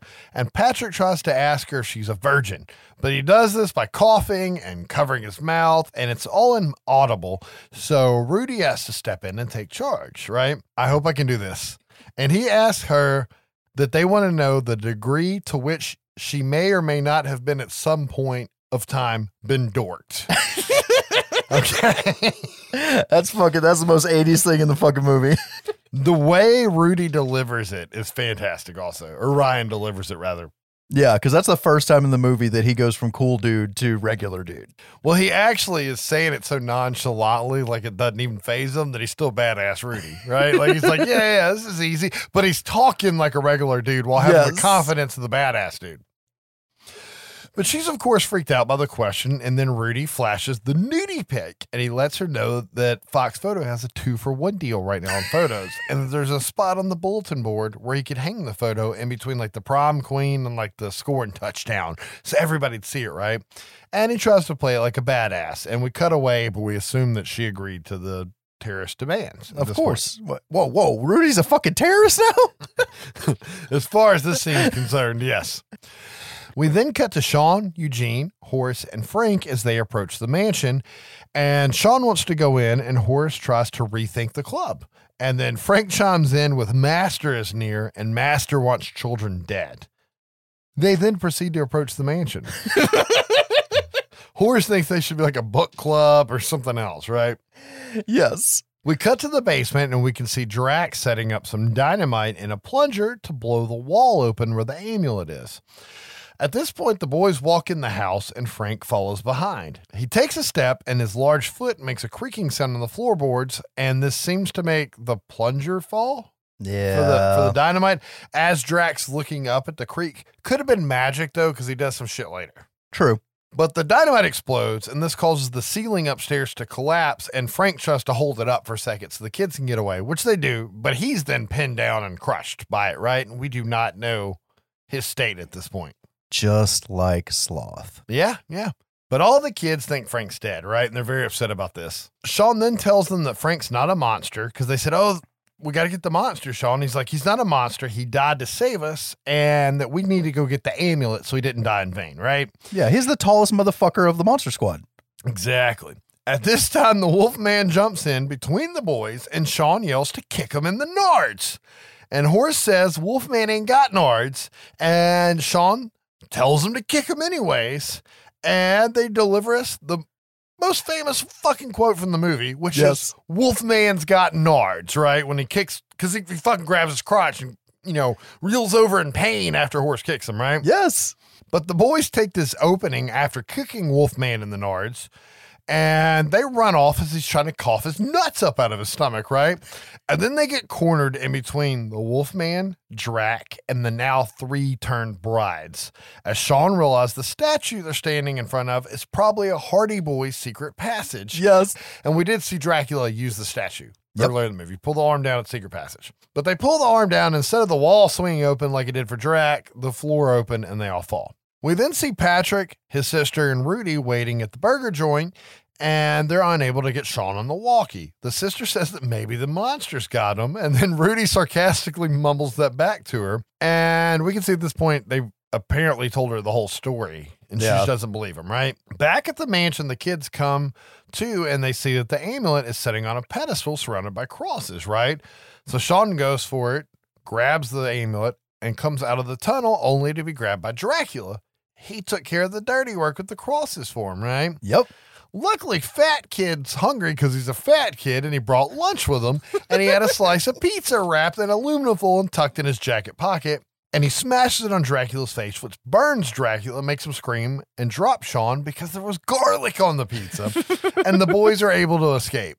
As they run out of the mansion, they run into Phoebe in Scary German Guy's Jeep, and then Rudy, Patrick, and the sister come rolling up on bicycles to save them, right? Yep. Sean says they need to get to holy ground, and Scary German Guy recommends that they head to the clock tower before. Oh, wait, no, I'm sorry.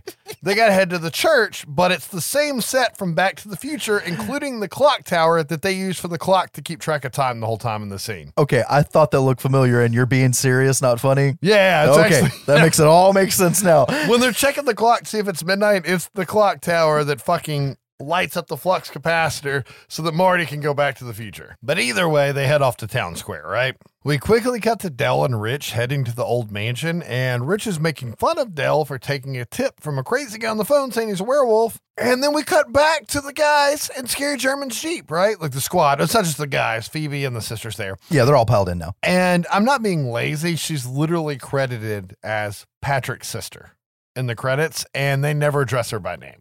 Damn.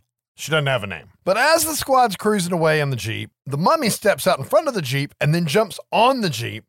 And Rudy's got a great idea. He tells Patrick to grab the fucking cloth, and Patrick's being a sissy and he's scared. He won't do it. So Eugene's dog does it for him instead, brings the wrapping to Rudy, who wraps it around an arrow I don't remember if it's a normal arrow or one of his stake arrows that should be too It's heavy a normal to shoot. arrow. And he aims at a tree as they fly by, shoots the arrow with the mummy wrapping tied to it into the tree, which starts to unravel the mummy quickly as they drive away, Yes. yanking just dust in a skull, bouncing down the street, killing the mummy. See you later, Band-Aid breath. This is like one of my favorite monster kills in the movie because I buy the rationale of it. You Yeah. know what I mean? And I just want to point out that Rudy's saving the day here. He just took out one of the monsters. Yeah. I'm going to keep track of this as we go. We cut back to the squad car that we quickly cut away from earlier as they're hauling ass down the street, and Rich is making fun of Dell. He's like, "Oh, you're driving awfully fast, and I noticed this because I'm a very good police officer."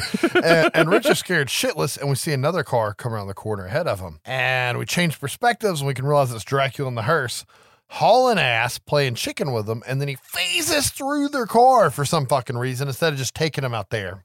It's a ghost car. And Rich now believes all of this crazy shit that Dell's spewing out, and he knows something's going on, right? He's like, not another word. We cut to Sean's house as Dracula pulls up in his hearse, and he walks to the back and just straight up fucking rips the back door off the hearse, right? And slings it like it's nothing. And he grabs a dynamite bundle, heads to the treehouse, looks at the fuse, and it ignites. That's his magic I was talking about earlier. So he could have done the plunger. And then he chunks the dynamite as he walks away with a cool guys don't look at explosions look. And he badassly says, "Meeting adjourned," right? And it blows up. The whole scene's awesome, except for when you watch it, it shows Dracula with the bundle, and he rolls it on the grass in front of him, and then it cuts to it flying through the window. Oh, that's terrible. Because they didn't want him to actually throw whatever they lit into the treehouse. I guess they're afraid of starting a fire or something. But they kept it, and you can see him like roll it on the ground in front of him. Oh, that's so lame. Yeah, it kind of bothers me. I didn't catch that. I watch this movie a lot.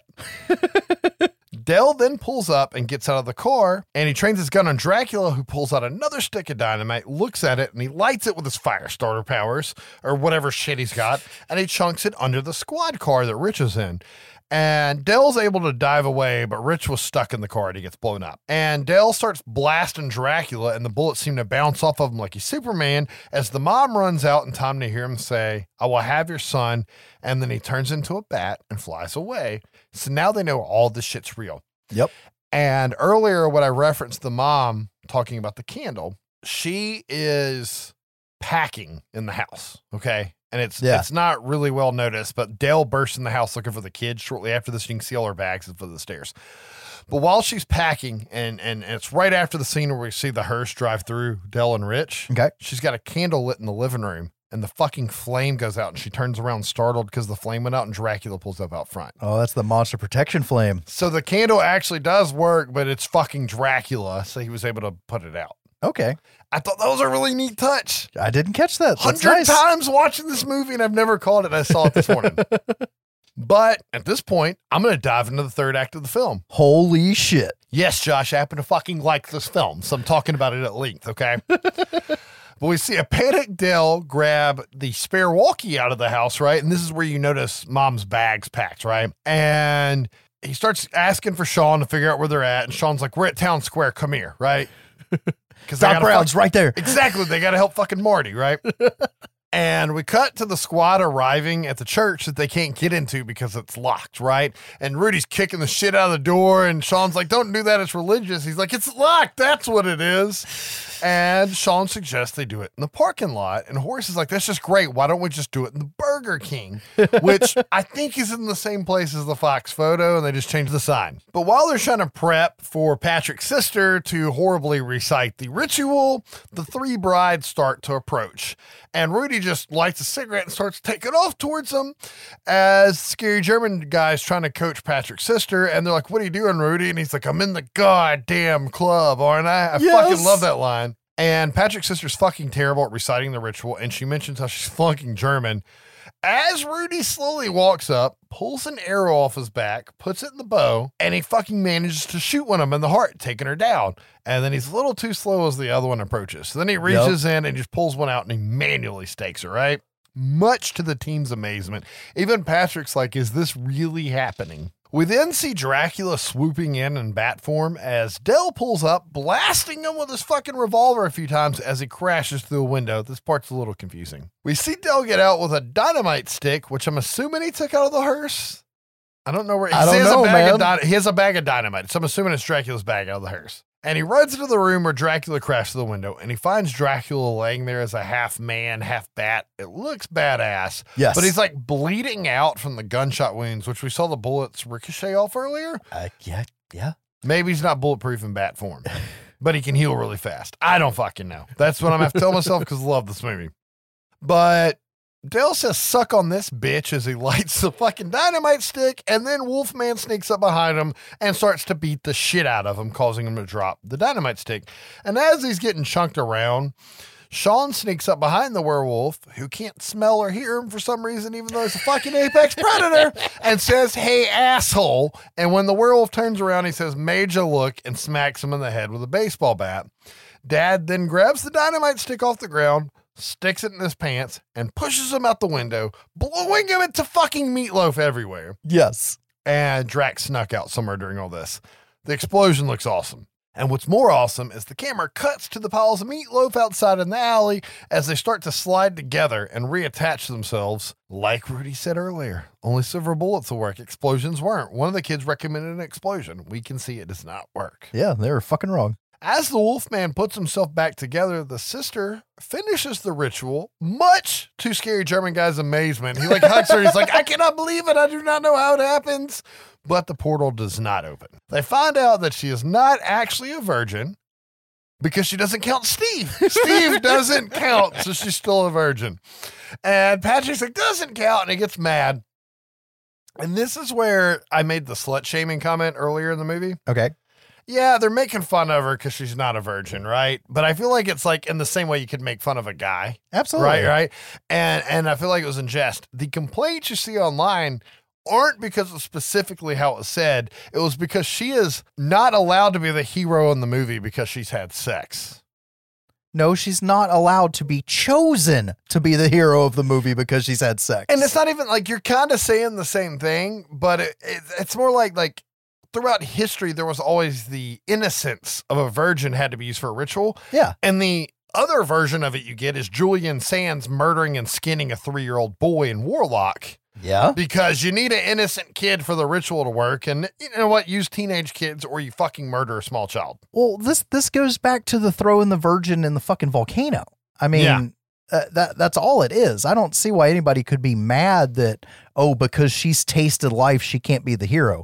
That's just happenstance. It's not speaking to her character one way or another. And it could happen with the guy. Like I said, I think in Warlock, it's a fucking little boy that gets murdered and skinned alive so he can make the flight potion. Yeah. Right? Because he needs the blood of a virgin. Or the fat. I think it's the fat of a virgin. That's why it's the skin of, so he cook the fucking fat. No, this shit is just witty fucking humor because they think that there's, oh yeah, I'm a virgin. And then, but probably not. And then we get the fucking turning point of, well, this dude didn't count. And that's just total girl logic based on what my wife would say. I'm sure you can agree with me. I've had that doesn't count, right? Oh, fuck yeah. Guys have it doesn't count also. It's just part of being a teenager. Yes, it's just funny. Anyways, I didn't want to get into a rant. I think it's a funny joke and some people get really upset about it. But I think it's for the wrong reason. Like, they're not just making fun of her because of the sex thing. They're like, well, she's incapable of being the hero. I don't think that was the point they're trying to make. Technically, is that the case? Yes. Okay. Yeah. If you want to be asinine and just dial everything down to the detail. But I don't think that's the joke they were trying to make when they made the movie. I think it was to make you laugh because the portal didn't open. And she's like, well, Steve doesn't count. Exactly. Right. And that's just funny. And then we still get what goes on to actually get the portal open. Right. I don't see how the people that could complain about that could then turn around and not understand that it's justified. Yeah. Yeah. Anyways. And I'll get to that in a second because it's coming up. I just think there's a few things before that. Yes. For example, we see Rudy getting up from one of the vampire brides with a stake. I'm assuming that's bride 3. We didn't see him kill bride 3, but we never see a vampire bride again, and he's getting off the ground from staking one. So Rudy's now killed the mummy and all 3 of Dracula's brides.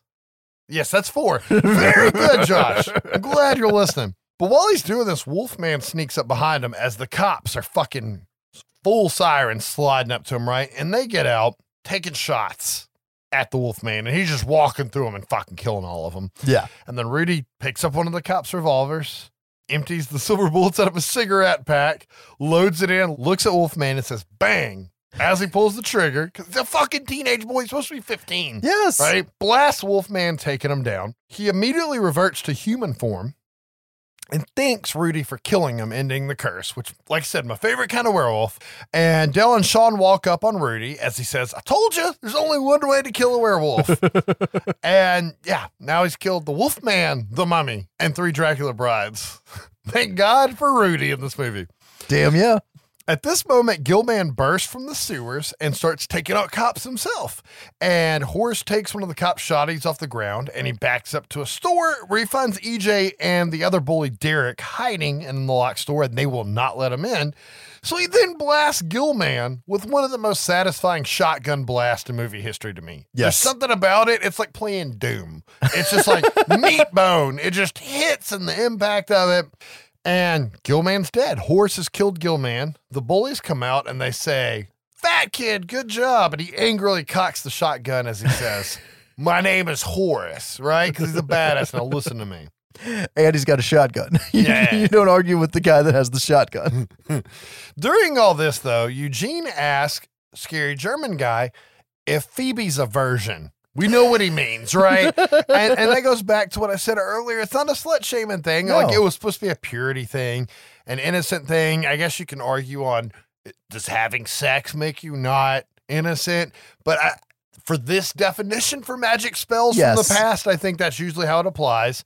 And I said something about skinning the kid in Warlock for his fat. That's what they're going to do. They're not going to skin Phoebe. Don't worry, guys. Scary German Guy is going to help her recite the ritual. So he starts as Dracula's walking up with the fucking quickening from Highlander going around him. Yeah. I don't know where the lightning's coming from, but all the cops swarm him and they're coming in one at a time. And he's fucking popping necks and smacking guys and taking them down. And Phoebe continues the ritual until Dracula blasts Scary German Guy with some sort of light power that hits him in the chest and knocks him down. I don't know what the fuck that was. And Dracula approaches Phoebe. And Phoebe looks scared as Dracula's walking up, but he's smiling at her. And he's like rubbing her face, like wiping the tear off all gently, right? And then he grabs her by the fucking throat and he lifts her off the ground and says, give me the amulet, you bitch, as he hisses at her with his fangs popped out and his eyes red.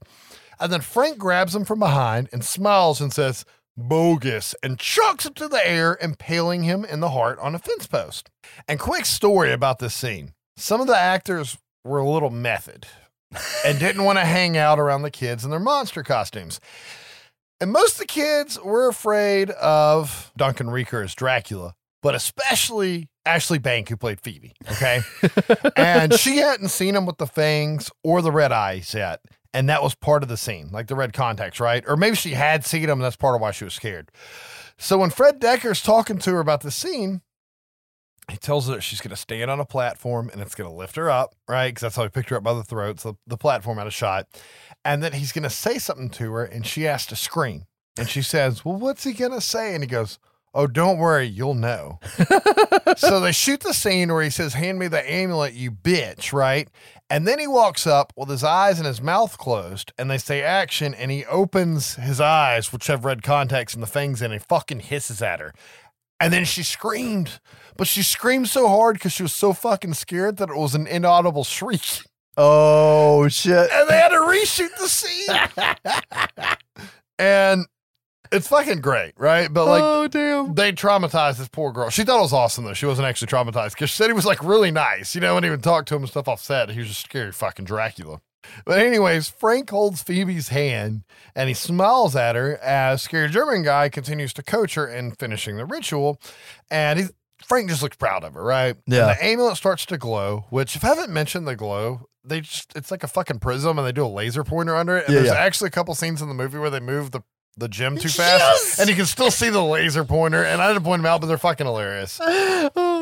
But she finishes the ritual. The amulet's glowing. Scary German Guy takes it from her and he chucks it into the air and it busts open into the limbo portal and starts to suck fucking everything in sight, not just the baddies and Drac and the evil, like it said in the book, because furniture's getting sucked in, good people, and we notice Dracula's missing off the fence post, and he dives on Sean and grabs Sean and yanks him so that he's going to go in the fucking portal with him, right? Yep. Sean manages to find one of Rudy's stakes skiing across the street, right?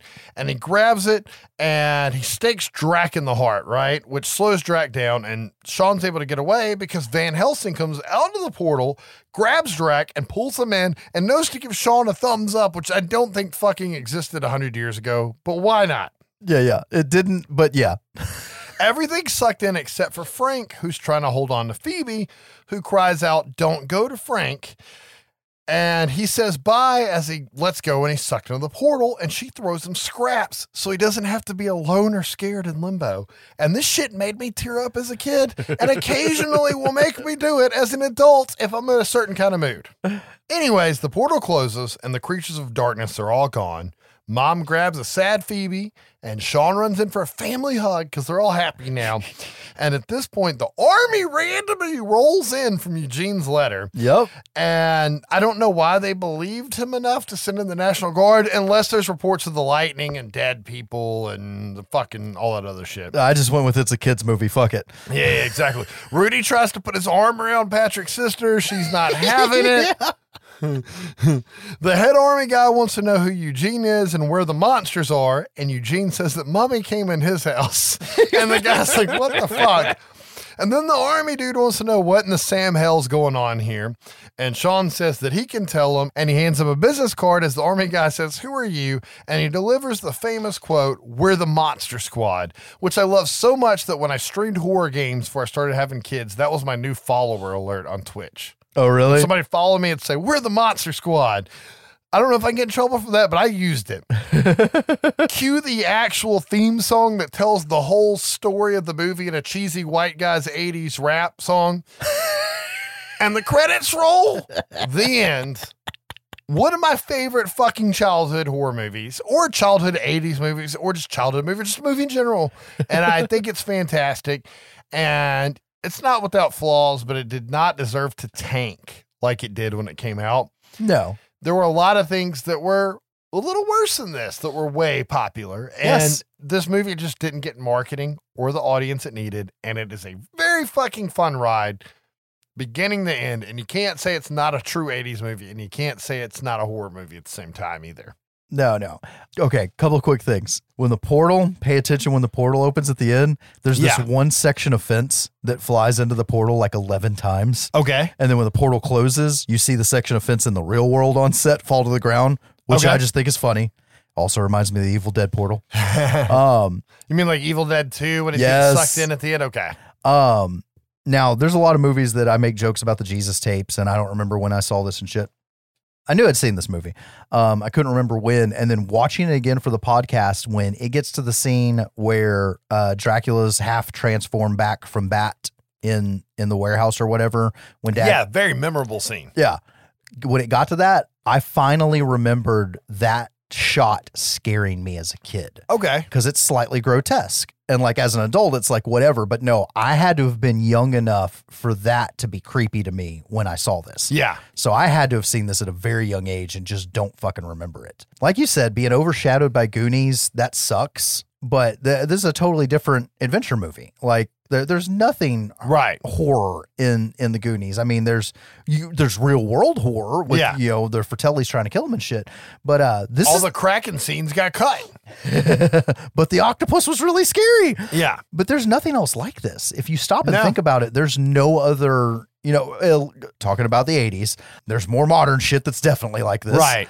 But back then there was nothing like this. This is the only movie like this that really was just a group of kids in their treehouse that, are totally obsessed with monster movies. And then the monsters actually show up. And with Right. the help of the 5-year-old girl that's only around, that's a fucking nuisance, is only around because mom said so, really is the one that saves the day. Right. And all the guys say that Phoebe was the hero. Yeah, Like after totally. watching the movies adults, like Phoebe is the fucking hero. Phoebe the Phoebe came in and saved everybody. Yeah. In the end, because she recited a German ritual on the fly, while watching her friend Frank possibly die, right? Like it's very good. And when you watch the doc, right, the Wolfman Scott Nard's doc, and they start interviewing fans, you just realize that like everybody that saw this movie in the 80s was kind of like the nerdy, loner 80s outcast kid that liked to read Stephen King books and watch horror movies, and everybody thought they were fucking weird, but they were just like a normal kid that was into horror.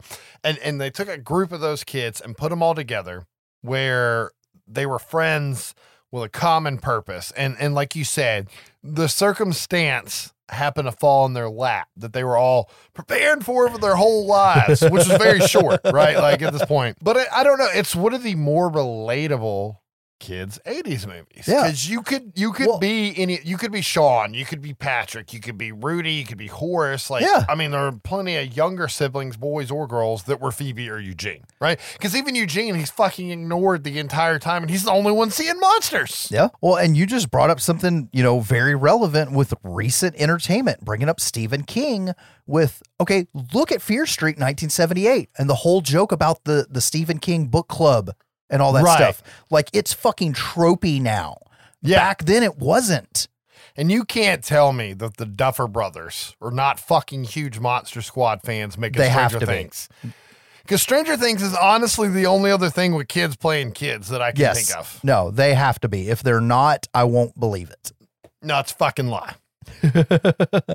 It is a great entry into horror for younger kids. There's a little bit of language. You may have to explain the virgin thing, but there's nothing over the top violent. There's No. nothing over the top dirty words. Right. My My kids are great about covering their own eyes. I don't even have to do anything. Like when they can tell something fucked up's about to happen, they immediately cover their eyes. Because I love horror and I saw fucked up shit as a kid. I'm not going to do that to my children. I'm actually surprised I let them see Monster Squad when I did. But it's because Monster Squad was way more horror than my memory led it to be. Oh, really? Yeah, I just think of like goofy kids and Rudy's a badass and they're fighting the monsters. I forget about some of the language. I obviously forgot about some of the dated comments. Yeah. It's more violent than I remember it being. There's more blood. I forgot about the meatloaf werewolf. You know what I mean? Like eating the possum at the beginning. I just don't remember any of that because it was just like a clean, fun kids 80s movie to me, and they saw it. And like I said, I was watching it this morning because I had to get up with Molly, and she's 2, so she doesn't know what the hell I'm watching, right?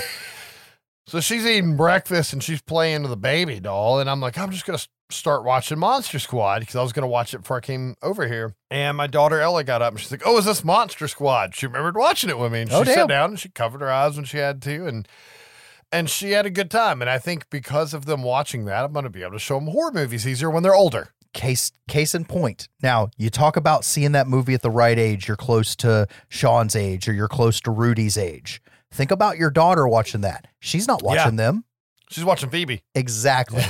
Exactly. So She's watching Phoebe. She's crying when Frank gets sucked in. My daughter's 6, and she's like, oh, my God, it's her best friend. Yep. Oh, she gave him scraps. You know That's what I mean? all she saw. That's all she saw, man. And that's what she's going to remember when she's friggin' 20 and telling somebody about seeing the movie with her dad. And I bet Aiden just watched Rudy. I can just see it in his eyes. I can just see it in his eyes.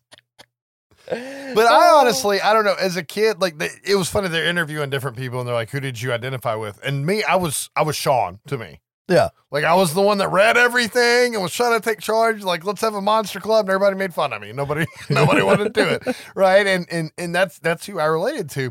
I wanted to be Rudy. I was Sean who wanted to be Rudy. I just wasn't cool enough. I was probably Eugene, the quiet kid that nobody paid fucking attention to. I was going to give you Patrick, right? Either way, it's a fun movie that's really easy to relate to if you're from that era. And I guarantee if you're not from that era, my fucking kids definitely aren't, and they like it. Yeah.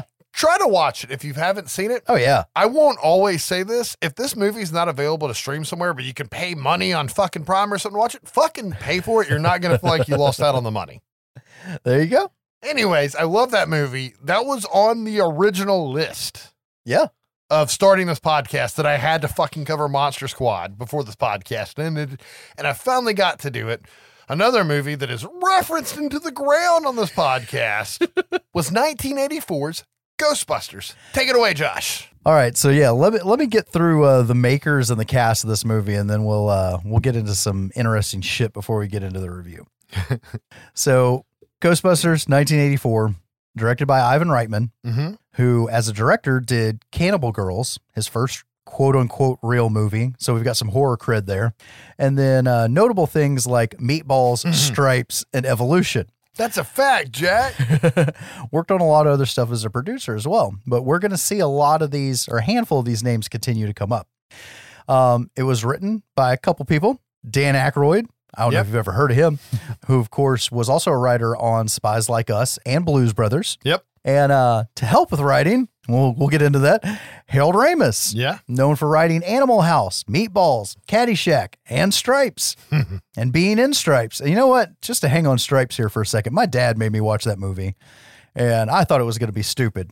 And it's funny as shit. Yeah. There's some really racist shit in it, but it's funny as shit. See, I haven't seen it in so long that I don't even remember the racist shit. Come to think of it, I don't know if I've ever seen that movie not on like USA or Comedy so that'd be Central. cut. So the reason why I might not remember any racist lines might be because they were cut out. We've also got Bill Murray, who never really agreed to be in the movie, and luckily he showed up on the first day of shooting that they needed him. Really? Kinda. As Peter Venkman, of course, SNL, Meatballs, Caddyshack, Stripes. Scrooged. You got to bring up Scrooged. Yes. Groundhog Day. Yeah, exactly. We've got Dan Aykroyd as Raymond Stantz. He was in Trading Places, Blues Brothers, Coneheads. I mean, a lot of shit and a lot of bit stuff after his major shit in the 80s. Yeah. Big UFO and supernatural guy, too. Yep. It's the writing of this film. Oh, we're going to go there. Harold Ramis, who, once he was asked to come in to rewrite Dan Aykroyd's original treatment, said, well, I'm going to need a role in the movie. Nice. So he was in it as Egon Spengler. And that name is actually pushed together from the names of two different kids that he went to school with, or knew two different people that he knew. Okay. The Egon and the Spengler, who was in Stripes, Groundhog Day, Airheads. We've got Ernie Hudson as Winston Zeddemore, the guy that everybody always forgets about and who we always remember went on to be in The Fucking Crow. Yeah. And he has one of my favorite quotes from this movie, too. That's a big-ass Twinkie.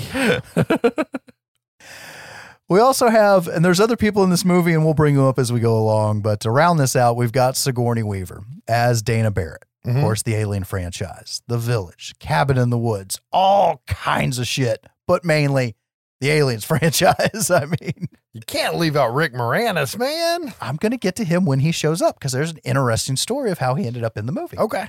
For special effects, we've got Boss Film Studios, who we've brought up 11 million fucking times on this podcast. In case you forget, they're responsible for the special effects on films like Fright Night, Big Trouble in Little China, Poltergeist 2, Monster Squad, and Starship Troopers. Are we talking about Richard Edlund here? Yes! 5 episodes in a row by accident, man. And we're finally going to explain the birth of that studio in this episode. So how did this movie come to be? So 2 things really we had to have happen to lead us to this movie. Number 1, Dan Aykroyd being obsessed with the paranormal. And this goes all the way back to his grandfather. Yeah. So not only did Dan Aykroyd grow up in a household where the paranormal was talked about as a common occurrence and a real thing, this was a generational thing. So by the time it got to him, it was just like, yeah, this is it. Check out all these like studies that your dad did and your grandfather did, and this book that was written and all this crazy shit, which anybody who's ever dug into Dan Aykroyd will quickly find out. That's why he's got the fucking Haunted Hotel TV show and all this shit. Like, he is a big time believer in everything otherworldly. I did not know most of this until he was on last podcast on the left. Oh, really? And that's where I learned a lot of it. Yeah. And I guess now would be a good enough time to say that we kicked off tonight. Number 1, we haven't done this in person and for fucking ever. Pre-COVID. So because of this episode, I went out and bought a fucking 750 milliliters of Crystal Head vodka, Dan Aykroyd's vodka, triple filtered through 3 layers of his bullshit, but I don't care. And we had martinis before we decided to sit down and record today. So Dan Aykroyd, man of many business ventures.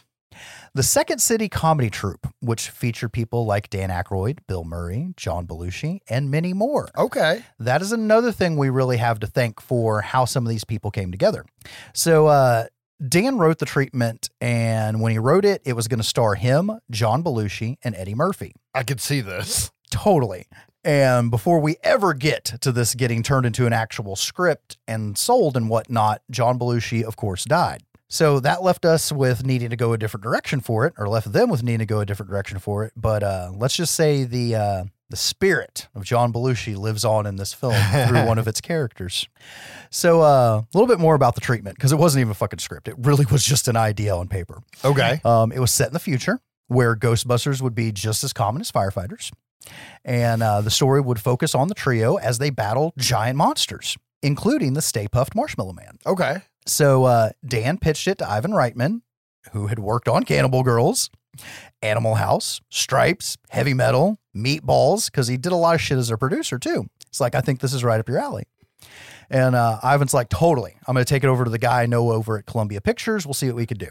Takes in just the treatment with drawings of the monsters, secures between $25 and $30 million, depending on where you look. Okay. From Frank Price, who was the head of Columbia Pictures at the time. And he's like, we're going to do this, but you're going to bring in Harold Ramis to actually flesh this out to a real script. Okay. And so they did. So they're getting this shit together on how they're going to make this movie, because I think they're told they have 10 months. They have 10 months to make and release this fucking movie. That's how busy Columbia is. And they're like, all right, well, we have to have ILM. ILM is the only one that can do the special effects, even after we pare this down into a real script.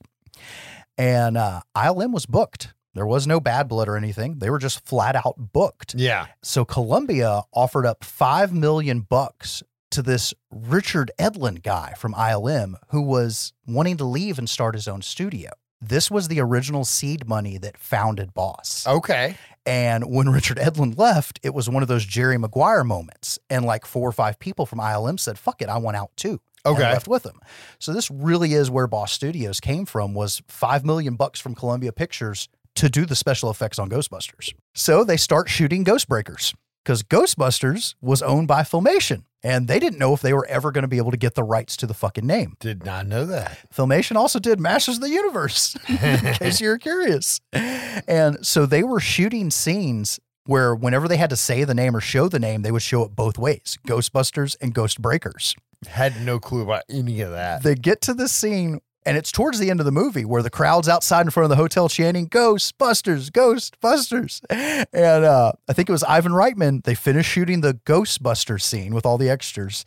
And Ivan Reitman goes and gets on the phone and calls, I think he called Frank at the studio, and he's like, listen to this.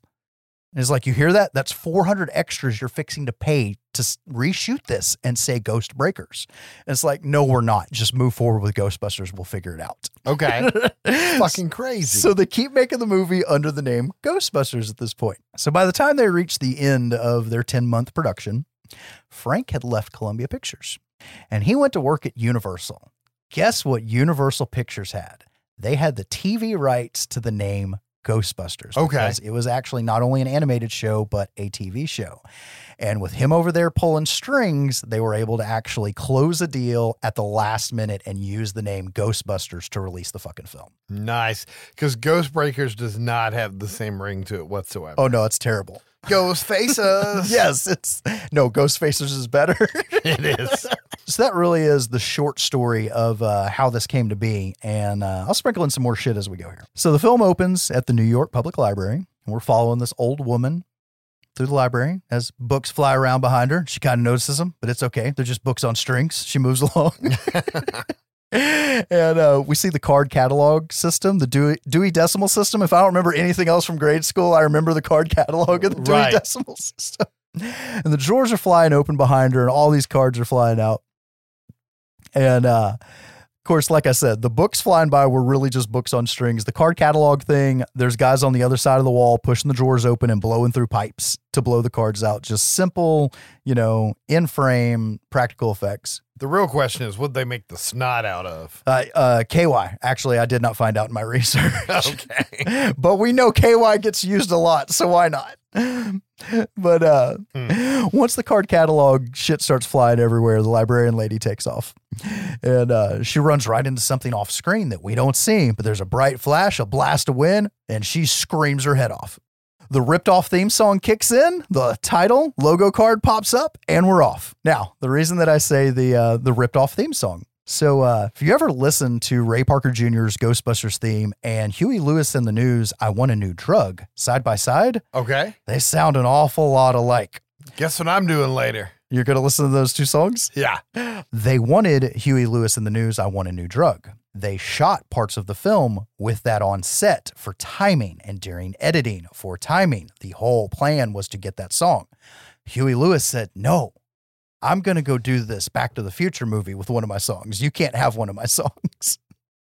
Jesus. So Ray Parker, the story goes, now so many years removed. If you ever watch interviews with Ray Parker Jr., he's always like, yeah, the melody came together real quick, but what was I going to use for the lyrics? It's because the motherfucker already had the melody. It was, I Want a New Drug from Huey Lewis in the News. Anyways, movie comes out. Huey Lewis sues the shit out of Columbia and Ray Parker Jr. They settle out of court and there's a gag order. Nobody says shit about it. Years later, Huey Lewis is on VH1's Behind the Music and lets slip some of the details. Ray Parker Jr. turns around and countersues Huey Lewis for actually talking about the case and going against the gag order and gets money from that too. Nice. So all that shit's just amazing to me. But yeah, sorry, Ray Parker Jr. You got your own shit. You're a good musician. You're a good songwriter, but you ripped this shit off. Yeah, but he had that fucking classic line of bustin' makes me feel good. Exactly. Nobody can take that away. So after the title card, we see Dr. Peter Venkman, and he's doing a psychic powers experiment on two college kids. Including one of the kids from Christine. Yes. So we got dude and chick. All Peter cares about is the chick. And he just keeps shocking the shit out of the dude as Right. he's turning these cards around. Doesn't matter if he's right or wrong, guessing the shit on the card. He's just like, no, shocking the shit out of the guy. And keeps hitting on the girl. I'm studying the effect of negative reinforcement on ESP ability. The effect? I'll tell you what the effect is. It's pissing me off. So that quickly lets us know Peter's character. He doesn't take any of this shit seriously, and he's just after the girls. So then Ray comes in, excited as shit. And Ray is like, he's the goofy brother or the goofy cousin that just like, he buys all of it. He's the wide-eyed, naive guy that like, he's the glue that'll hold it together just because he has always got a spring in his step and a third mortgage to make. Not yet. Not yet, but he is that guy.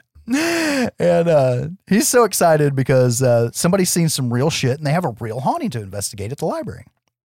And they meet up on site with Egon and they interview the librarian, which some of the stuff I'm going to leave out because there's a lot of shit that Bill Murray gets shit for doing on scene. Like, are you menstruating right now, Alice? That really doesn't help the story move along. Right. Well, even the guy says, what does that have to do with anything? He's become a scientist. Don't fuck with me. So after taking some readings and collecting some ectoplasm, they spot this apparition quietly floating in the stacks. And Ray comes up with a plan, and he tells the other guys the plan, which so far is just to follow his lead. And they try to make contact. Get her! And she transforms into this, if you look at the bone structure, it's really an apish type ghoul. And the trio bolts. It really makes me think of one of the ghosts from Poltergeist. I can't think of which one it is, but it like pops up and looks the same. Yeah. I guess at the end of the movie, right? Yeah. Of course, the wacky, zany, ragtime piano theme kicks in the other Ghostbusters song. And it's great. And I love how it feels when it's used in the movie. So they head back to their office, and on the way, Egon says that, based on the readings they've collected, that he thinks he knows a way to actually trap and hold a ghost. They've got hard evidence and a plan. And now the research funding is going to go through the roof, right? So they get back to their office and discover that their department's been shut down. And the guy looks like really excited to tell him he's getting the boot too. He can't wait to get these guys off campus because their research is bullshit. Their theories are bunk. Like, he goes through the whole rundown. And you can look at Bill Murray as Peter Venkman, who's like, when do we get on to the next thing? Because he don't give a shit. Right. And the same fucking rant happens later on directly towards him by the EPA guy, but we'll get there. So they've got hard evidence, a way to trap Ghost, no business, no funding. And Peter then convinces Ray that they should just go into business on their own. And they go and get 3 loans against Ray's family home to fund their endeavor. Don't worry, Ray. Everybody has 3 mortgages these days. So they then rent a firehouse, and it's actually 2 firehouses. The outside shots is New York. The inside shots is LA, but they're both real firehouses. Okay. And they set up shop. Same place is Egg Shin's base. Yes. In big trouble. See, it's all coming together, guys. So we now got to jump across town and meet a couple other characters that are going to play a pivotal role in this movie. And that's Dana and Lewis. And Dana's just your average lady trying to get home with her groceries. And she's trying to get her to her apartment, but Lewis from across the hall is trying like hell to get her to just notice him. Right. He is this weird, quirky guy. And he's a very Rick Moranis type character. Yes. Of course, played by Rick Moranis. Thank you. Nobody could do that but him, though. No, absolutely not. And the thing is he's quirky and nerdy, but not in an intriguing way, just in an annoying way. This role was written for John Candy. Oh. And John Candy's reading it and he's like, okay, I'm going to do the whole thing in a German accent. And they're like, no, you're not. And John Candy was the one that turned down the role. He said, I don't understand the character. I can't find grounding for the character. I'm out. Blew my mind when I found out about that John Candy's like, these guys are all his friends. I know. And fucking turns down the job because he can't get the character right. As much overacting or one note as people want to say about the man and what he did when he was here, I think that speaks volumes to actually understanding what it takes to make a character work. And to be honest, I can't see him doing it. Fuck no. Rick Moranis was so damn perfect in this role.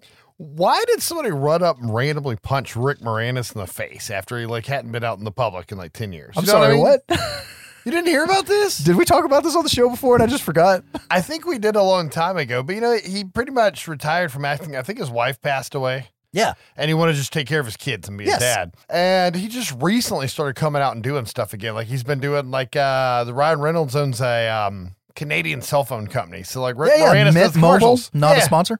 Yeah. And he does a commercial and he's like, I just wanted to have you on here, guy. Well, around that same time, he's walking down the street and some dude just runs up and fucking decks him in the face for being Rick Moranis. What the fuck? Why? He's such a lovable guy. I know it's a random rant, but why would you randomly want to fucking punch him? It's just like you said. I don't know. It's just crazy. But yeah, I mean, Rick fucking Moranis, Spaceballs, Little Shop of Horrors, Honey, I Shrunk the Kids. I mean, just national. You don't need to say anymore. I know. National fucking treasure. For me, it's always Dark Helmet and this. I mean, I can't. So Dana eventually makes it into her apartment. And just as she comes in, she sees this quirky ass Ghostbusters TV ad. And have you seen Spooks, Ghouls, Strange Sound? I mean, it's so bad, but it's just like one of those bad pest control guy commercials. It makes me think of a pest control ad, and it also makes me think of what we would probably look like if somebody asked us to shoot a commercial. Yeah. And she sets her eggs and shit down on the counter. And next to the eggs, you'll see some Stay Puft Marshmallow Man. It's perfectly set for this shot that comes in on them. And she's back behind the island that all the shit's sitting on, putting shit away. And the carton opens up. And the fucking eggs start hopping out on the counter and start cooking. It's a cooktop, okay? It's a cooktop with tiles on it. That's how they did it. Wow. Looks cool. And she turns around and she's like, well, this is odd. I mean, it's New York. You see odd shit, but this is a little odd even for New York. She then hears a noise from her refrigerator. And when she opens it, this blast of light comes out. And she sees this fucking pyramid temple floating in the clouds with these dogs. Things, and one of the dogs barks light out of its mouth and says Zool, and she screams and slams the door. Now, 9 things I have to cover about this scene. One, they were so pushed for time on this movie. When they went to test audiences, this special effects shot didn't exist, along with most of the other special effects shots in the movie. Wow. It just said special effects shot goes here. And the audience still bought it. And when they talked to him afterwards, they're like, she was terrified. I got to know what's in that refrigerator. Right. Zool and the Terror Dogs. Okay, so that's what they call them, is the Terror Dogs. When Sigourney Weaver went and read for this part, she actually said, I think I should turn into one of those dogs. This wasn't in the script. Oh, okay. And she literally started crawling around the furniture, growling and snarling.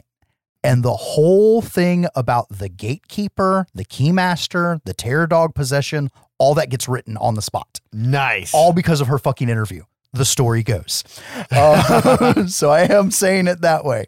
So Dana has A, seen some shit, and B, saw that commercial. Right. So she heads straight to the Ghostbusters, where we see that they have an office, kinda, and they've got a ghost-busting car, kinda, and a friendly receptionist, kinda, which is Annie Potts, and she's so great. I remember her from Designing Women, watching that shit with my mom. I don't care. I'll say it. I've said it a million times. And she is so great. She's great. Ghostbusters, what do you want? Yeah. Buy all of it. So Dana, of course, tells the guys what she saw and heard. And Ray says he'll check out the building's history. Egon says that he'll check out the name Zool. And Peter says that he'll take Dana back to her apartment and check her out.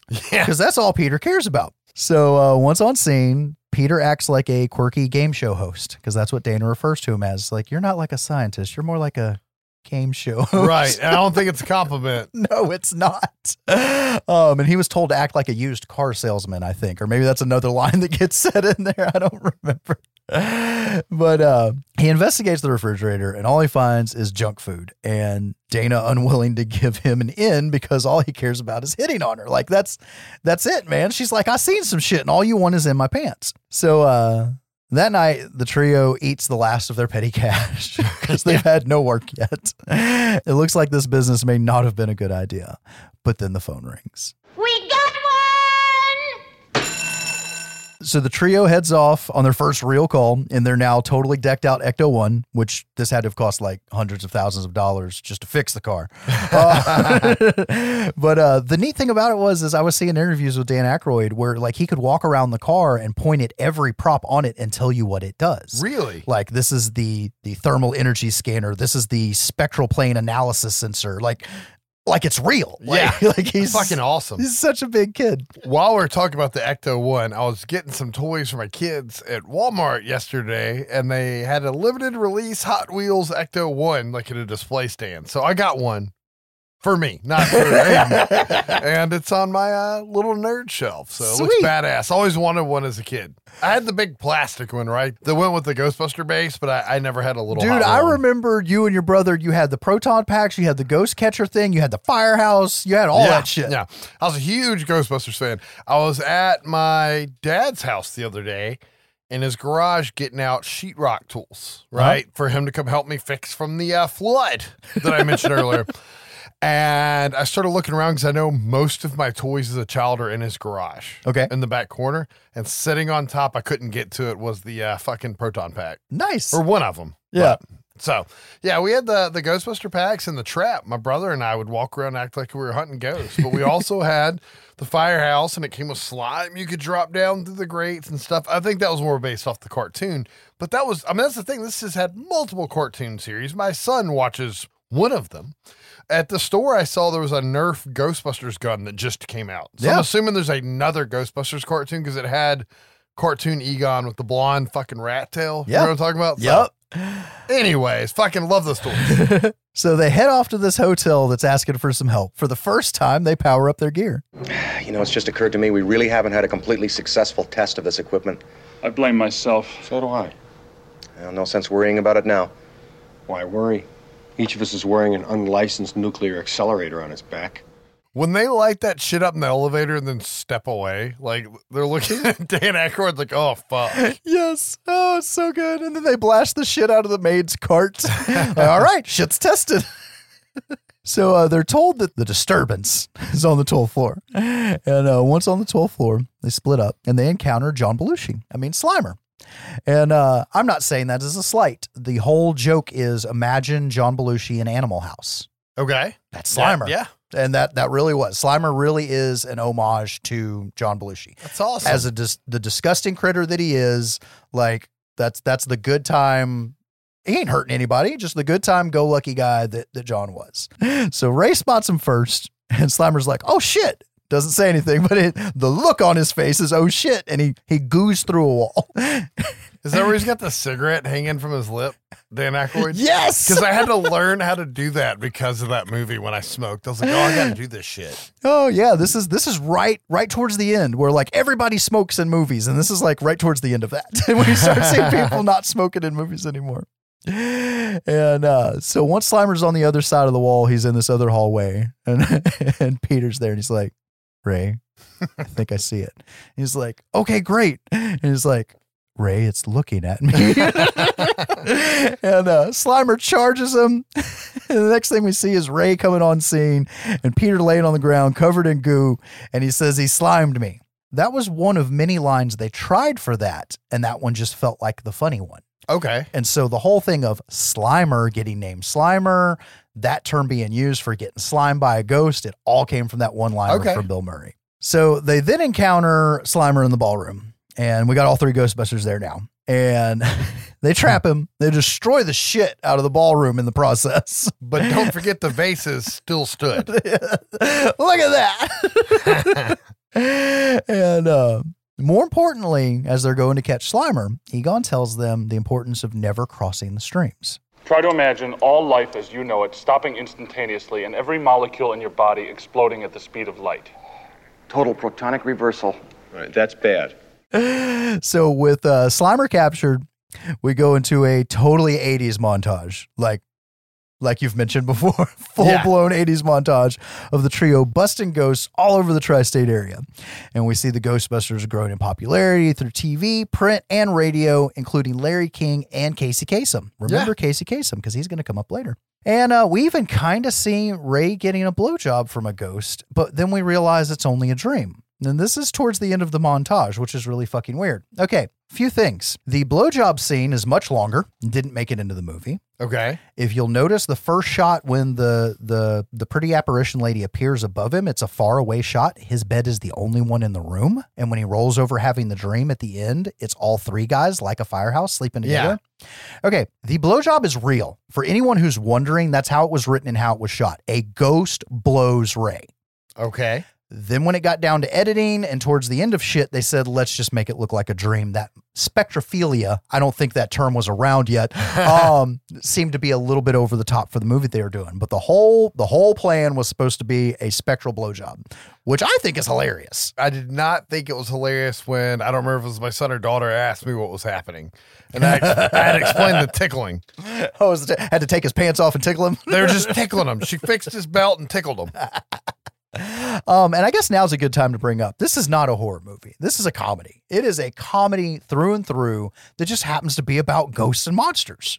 Which means we can cover it on the show. Exactly. And even the people making the movie didn't know the juggernaut they were creating. And I'll save some more of that for the end. So, obviously these guys are busy. Yeah. Like there's this whole montage of how popular they are, and they're fucking shit up all over town in a good way.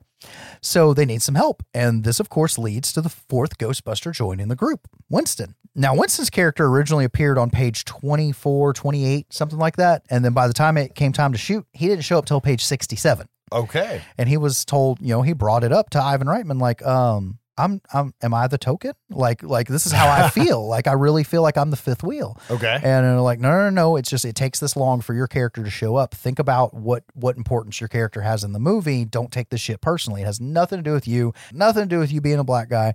And that's the stigma, around this time, you really would have this happen. Yeah. You would have, that's where we get the term from, the token character. And, once again, I love his character, and some shit he's going to bring up later on in the movie is why I love his character. Well, he's the normal grounded guy you get in the team because he's the only one that's not a scientist. He's a construction worker. Yes, he's the audience. Yeah. Like we've seen in other movies. He's the audience, man. That's how we get it explained to us in layman's terms. Yeah. Now that Peter has proven himself a professional, he goes back to visit Dana to try to get that date. Right. And he updates her on the case, tells her that Zuul was a Sumerian demigod and a minion of the god Gozer.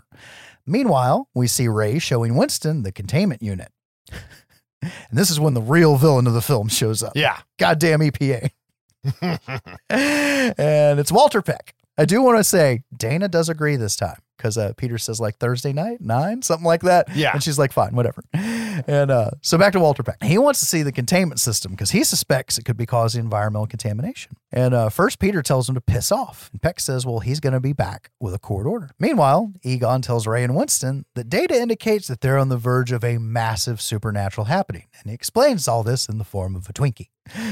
Because he happens to be eating a Twinkie. Because Egon, he snacks on stuff all throughout the movie. And he earns a candy bar in their initial investigation and everything. And he's like, imagine if this Twinkie represented all of the supernatural energy in the area. It'd be a Twinkie 35 feet long and weighing 14 tons or whatever he says. And that's when Winston says your favorite line from him. That's a big fucking Twinkie. So we get a quick cut back to the roof of Dana's building, and I'm not quite sure it's made quite clear at this point in the film that when we see this spooky looking building that it is Dana's building, but it is. And we see these terror dog sculptures up on the top that look really fucking cool. Yeah. Because they're these big mean horned dogs. One of them comes to life. We then come back to Lewis, and he's having a party. Lewis is an accountant, by the way. Pretty sure he's Dana's tax guy. Right. And he's out in the hallway running into Dana again, like, hey, you should come over. We're going to play Parcheesi or whatever the fuck he's saying. It's so good. And she blows him off again. And she goes to her apartment. She gets a call from mom. She's had a hard day, man. She doesn't want to talk to mom. We've been there. Right. She plops down in this chair. She gets off the phone. And all these creepy ass monster hands. When I was a kid, I just thought they were all like dark colored zombie hands. If you pay attention, like one of them's only got 3 fingers and they're hairy and like it's all kinds of different stuff. And it's probably the creepiest scene in the movie, honestly. It is, because it feels very Poltergeist. Violating-ish. And they grab her in this overstuffed chair, and she sees the poltergeist light coming from the fucking kitchen. And the chair goes flying across the room and into the kitchen, and the door opens to reveal the terror dog. And we cut away. But wasn't there 2 sculptures of the devil dogs on the roof? Yep. Okay. So let's cut back to that party across the hall. And a very tax-deductible party. Yes. Because they're all clients, not friends. Exactly. And he's going around, and Lewis is like, I get the generic because it's, it's the same thing and it's 20% cheaper. Hey, have some of that salmon, man. I got it from Nova Scotia. It's only $25 a pound after taxes. Yeah. It's so good. And like this couple comes in and he's like, oh, this is Bill and Martha. They only make $70,000 a year. Like saying all this shit about him. And he's like, let me get your coat. And he throws the coat into the room that he's using for a coat closet right onto the other terror dog's head. It was just chilling on the bed. And the full-size, life-size puppets, animatronic puppets of the dogs look great. Stop motion ones and the compositing of the stop motion ones, not so much. Yeah. So around this time, after throwing the coat in the closet, Lewis goes back to this tall blonde number at the party. He's like, hey, and because she's wanting to leave. And he's like, no, stay. He's like, well, let's dance. Maybe if we start dancing, other people will start dancing. That's Casey Kasem's wife. Oh. I don't know how long that lasted, but at least at this point when the movie was being made, they were married. That's as much as I know. So then a growl is heard. Okay, who brought the pooch? Right. Fucking terror dog busts out of the bedroom, chases Lewis out of his apartment, down the hall, across the street, across Central Park, over to this restaurant. Dogs and cats living together. And Lewis is banging on the window of this restaurant, and all these snooty fuckers could care less. And then the terror dog approaches. Nice doggy, cute little pooch. Maybe I got a milk bone. So, Lewis is gone. Dana's gone. What the fuck's going on with him? Now, like you brought up about some of the bad special effects in this movie, and I'm going to say it that way, bad. Watching interviews with Richard Edlund, he said that probably more than 80% of what ended up in the film was their test shots. Okay. That they were just sending in, hey, this is how we think we should do this based on how you wrote it. And the studio's like, okay, thanks. Because they didn't have time. Now, that could just be a cop-out, but how fast this production went and how quickly Boss was thrown together just for this movie, right? It may be true. Some of the special effects don't hold up. The lighting effects with like the proton packs and their beams and shit, that looks great. The Slimer puppet and the way he's composited in and his big booty, all that looks great. It's just like stationary compositing things, and some of the stuff with terror dogs look bad, honestly. Yeah, the rest of it I think is totally passable. Stay Puft Marshmallow Man looks fucking amazing. He's awesome. So anyways, Peter then heads over to Dana's for their meeting/date because it's that night. She answers the door and asks if he's the keymaster. And she's like totally decked out in this red flowing number and this crazy, only can be described as 80s flash dancing makeup. And he's like, no. And she shuts the door. And he knocks on the door again and she opens it and same thing. Are you the keymaster? And he's like, yeah. And then he walks in. He's like, I'm a friend of his. Just to weasel his way in. And she says that she's Zool the gatekeeper and she's preparing for the coming of Gozer the destructor. Okay. So then Zool Dana starts coming on to Peter like hardcore. But now he's not into it. I want you inside me. Go ahead. No, I can't. Sounds like you got at least 2 people in there already. Might be a little crowded. So Peter, actually being the pervy piece of shit that we've been led to believe, actually kicks into Ghostbuster mode and actually a scientist. And he says he wants to talk to Dana. And that doesn't work. There is no Dana, only Zool. My kids will tell you this. When they're upset, so they get in trouble with me. Obviously, I don't do it to them now because they're older. But when they're younger and they'd start crying and say, I want mommy, I'd go, there is no mommy, only daddy. And after they got a little bit older, they would start mocking me and do it. They're like, I know, there is no mommy, there's only daddy. But I would always do that to them when I'm like, you got to sit in timeout. They're like, mommy. I'm like, there is no mommy, only daddy. And I don't know, it was great. But obviously from this movie.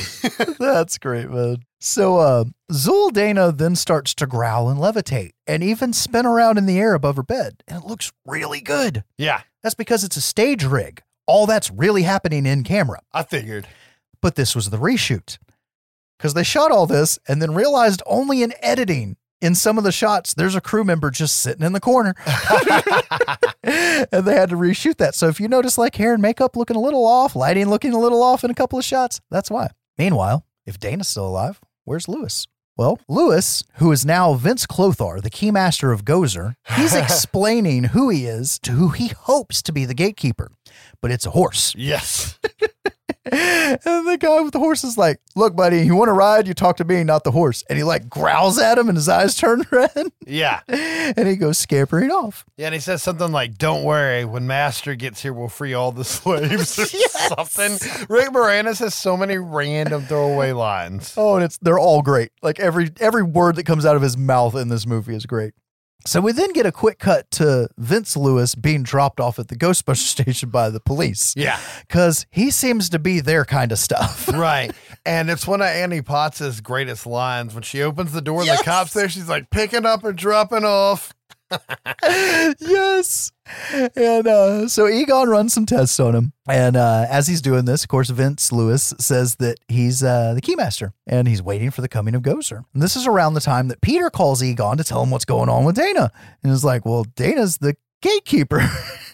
And Egon's like, well, I have the keymaster. And Peter's like, we have got to get these two together. Yeah. Which sounds like a bad idea. I think Egon even points that out. Meanwhile, Ray and Winston have this totally philosophical end of world conversation while they're cruising around in the Ecto-1. And this is where I really, really love Winston. And they're talking about, you know, in the Bible and Revelation where it talks about the dead coming up to walk the earth. It's like Judgment Day. Like, holy shit, is that what this is? Could we actually be in the end times?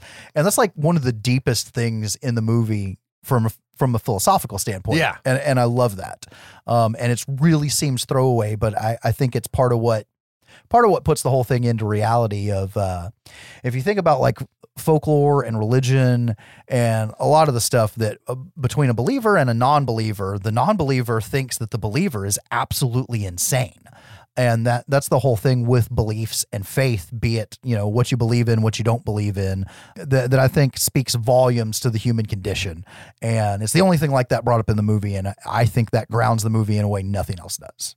Is that a Josh rant? That was definitely a Josh rant. Okay, so let's go ahead and take stock of what's going on here because we're about to hit the third act, believe it or not. So we got a possessed gatekeeper. This is going much quicker than my film. I told you it would. We got a possessed keymaster, and we've got Gozer the Destroyer. So the next day, the EPA shows up. Yeah, the real enemy. And they've got all the paperwork they need to shut down the fucking containment system. And Egon is like, you do not want to do this, and I will not be held responsible for what's going to happen if you do that. Even the engineer doesn't want to pull the switch that the city brought. He's like, I don't know what the fuck this does. I'm not certified for this. I've never seen anything like this. He's like, just shut it down. I'm going to go ahead and say this now. William Atherton said that after this movie, people would actually try to start fights with him in bars. Really? Like, how dare you try to shut down the Ghostbusters? And it's like, dude, I was just in a movie. But like, people would like cuss at him and spit towards him. Like, I hate you, Walter Peck. You're a piece of shit. All because of being in this role. See, he's basically the original Joffrey from Game of Thrones. Sure. I haven't watched Game of Thrones. Well, shit. Where were you for 10 years? Not having internet. So dude flips the lever. As soon as he does, the containment wall begins to crack and the poltergeist lights come out of the wall. And we see all the ghosts they've captured burst through the roof and disperse. This is it! This is the sign! Yeah, it's a sign, all right. Going out of business. Oh, so of course they lose the Keymaster in the process while all this is going on. And they get arrested. Because, they've obviously had to have been doing something bad to the environment enough to get a fucking warrant. And they get taken to jail. And we hit montage number 2 to see what's going on throughout the city while the only saviors are being incarcerated. And there's all kinds of insanity being let loose. We see Slimer chowing down on hot dogs. We see a corpse cabbie giving a guy a ride, which as a kid scared the shit out of me. Pretty good looking corpse. Yeah, the only thing in the movie that scared me as a kid was that guy. And this all leads up to us cutting back to Dana at her apartment and her apartment just exploding. Okay, cool. Like, whatever. I don't care. I'm along for the ride. And this gives the Keymaster below the signal on where to head. Compass points that way. Yeah. The giant beam of light going, as it comes down. Yeah. So meanwhile, Ray explains to the crew that Dana's building is a spiritual conduit and that Gozer worshippers used to perform rituals on the roof in an attempt to bring about the end of the world. He has a set of blueprints in the jail cell. Yeah. Did he have that in his prison pocket? I don't know. Just throwing that out there. I just love how the inmates are like trying to keep up with the conversation and watch the blueprints. They're like this, well, it's fucking prison, man. It's the most, well, it's actually not even really prison. It's just a holding cell. But yeah, it's the most entertaining thing going on, of course. Bill Murray looks up and he's like, are you guys getting this? Right? Yes. Like, when it gets real technical. I fucking love that part. Oh, so they're kind of piecing everything together. Like, this is all really bad. And we know about the Keymaster, the Gatekeeper, Gozer. This whole thing's supposed to bring about the end of the world. We just unleashed all the power that could be absorbed that we had hidden under lock and key. Shit. Now, all the mayor knows while this is going on is that his city's falling apart. Now, this is New York in the 80s. It was already falling apart. Now there's fucking ghosts everywhere. So it's fucking crazy end of the world type shit. So the Ghostbusters are brought out of the cell because they have a meeting with the mayor. Mr. Walter Peck's there as well. So Peck goes on this whole rant about how, it's all, hallucinogenic drugs. And then these guys show up with their light show and then steal their money. Mind-altering gas. I think he blames it, right? Yeah. Everything was fine with our system until the power grid was shut off by Dickless here. They caused an explosion. Is this true? Yes, it's true. This man has no dick. But once again, the city's going bonkers. All the mayor needs a solution because, of course, the Ghostbusters say that if he saves the day, there's a lot of registered voters that would be happy about it. I also think he has like the local bishop or whatever come by, right? From the church. Yeah, the bishop or the cardinal or whatever is like, I need spiritual advisors. Shit's going down. But he doesn't give in until the team actually lays out how bad it's going to get. The city is headed for a disaster of biblical proportion. What do you mean, biblical? What he means is Old Testament, Mr. Mayor. Real wrath of God type stuff. Exactly. Fire and brimstone coming down from the skies. Rivers and seas boiling. 40 years of darkness, earthquakes, volcanoes. The dead rising from the grave. Human sacrifice, dogs and cats living together, mass hysteria. Enough, I get the point. So the mayor's had enough. He kicks Walter Peck out, and he brings in the National Guard, and he sends the boys off to save the day. Third act. Already? So the Ghostbusters head to Dana's building. Of course, they're all fully kitted up now. They get outside, and the street opens up, swallowing the team. A squad car rolls down into the hole, crushing the Ghostbusters. The end. Just kidding. Okay. Just kidding. They climb back up out of the hole, and the crowd around them is very happy to see that they're alive. The crowd that's holding up these Ghostbuster t-shirts with the ghost with the no symbol on it that were made just for the movie to have something to show that they were actually popular in the city. Nobody knew how the merchandising was going to take off. They had no idea how kids were going to gravitate to this shit.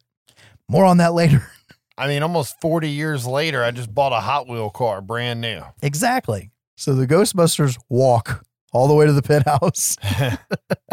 You mean all the way up the penthouse? Yes. Yeah. Unfortunately, while they were meeting with the mayor, Vince made it to Zool, and they're already on the roof ready to complete the final ritual. This is very glossed over, but that means Rick Moranis banged Sigourney Weaver. I was going to bring that up, and I was also going to point out that do they ever mention who the father of the baby is in the second one? They just talk about who it's possessed by, right? Yeah. It's been a while since I've seen the second one. Touche. Yeah, I think she's just like, oh, it's just a musician or something that she knew, but it's like very throwaway, if I remember correctly. So does that mean that Lewis impregnated her and she just said it was the violin guy? I think so. That's fucking awesome, man. That kid's going to be funny. Anyway. Nice and Canadian. Oh, yeah. Thank you, Canada, because Canada's the third thing we have to thank for this movie in all seriousness. So once they get up on the roof, the terror dogs like take their positions on either side of these big ass fucking doors on the roof. The doors open up and we see the same scene that Dana saw on her fridge with the fucking floating pyramid and all this crazy like acid rock metal album artwork looking shit. And only this time Gozer emerges, and Gozer was played by a model. I forget her name. Slavica Jovan. Wow. I have IMDb right here. And Gozer's dope as shit. Like big old balls, doesn't give a fuck about nobody attitude, like conveyed right out the gate. And she confronts the Ghostbusters because they've made it up to the roof, you know, on the heels of all this. Are you a god? No. Then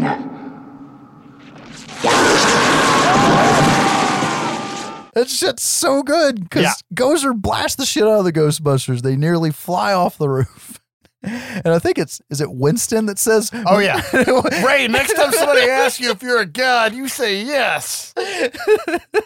God, I love Winston. So they decide to just fight back. All this happens really fast. The Ghostbusters regroup, decide to just blast her with everything they've got, and Gozer disappears. And they think it's over. Oh yeah, they think they vaporized her into neutron particles or some bullshit. And then Gozer calls down to them from the sky and says the Destructor has arrived and tells the Ghostbusters to choose his form. Peter tells everyone to clear their minds, just as Gozer says the choice has been made. Like, whoa, hang on. And Ray says it popped. It just popped in there. I thought about the one thing that could never destroy us, that could never hurt us. And you're hearing this footsteps in the distance. The Stay Puft Marshmallow Man.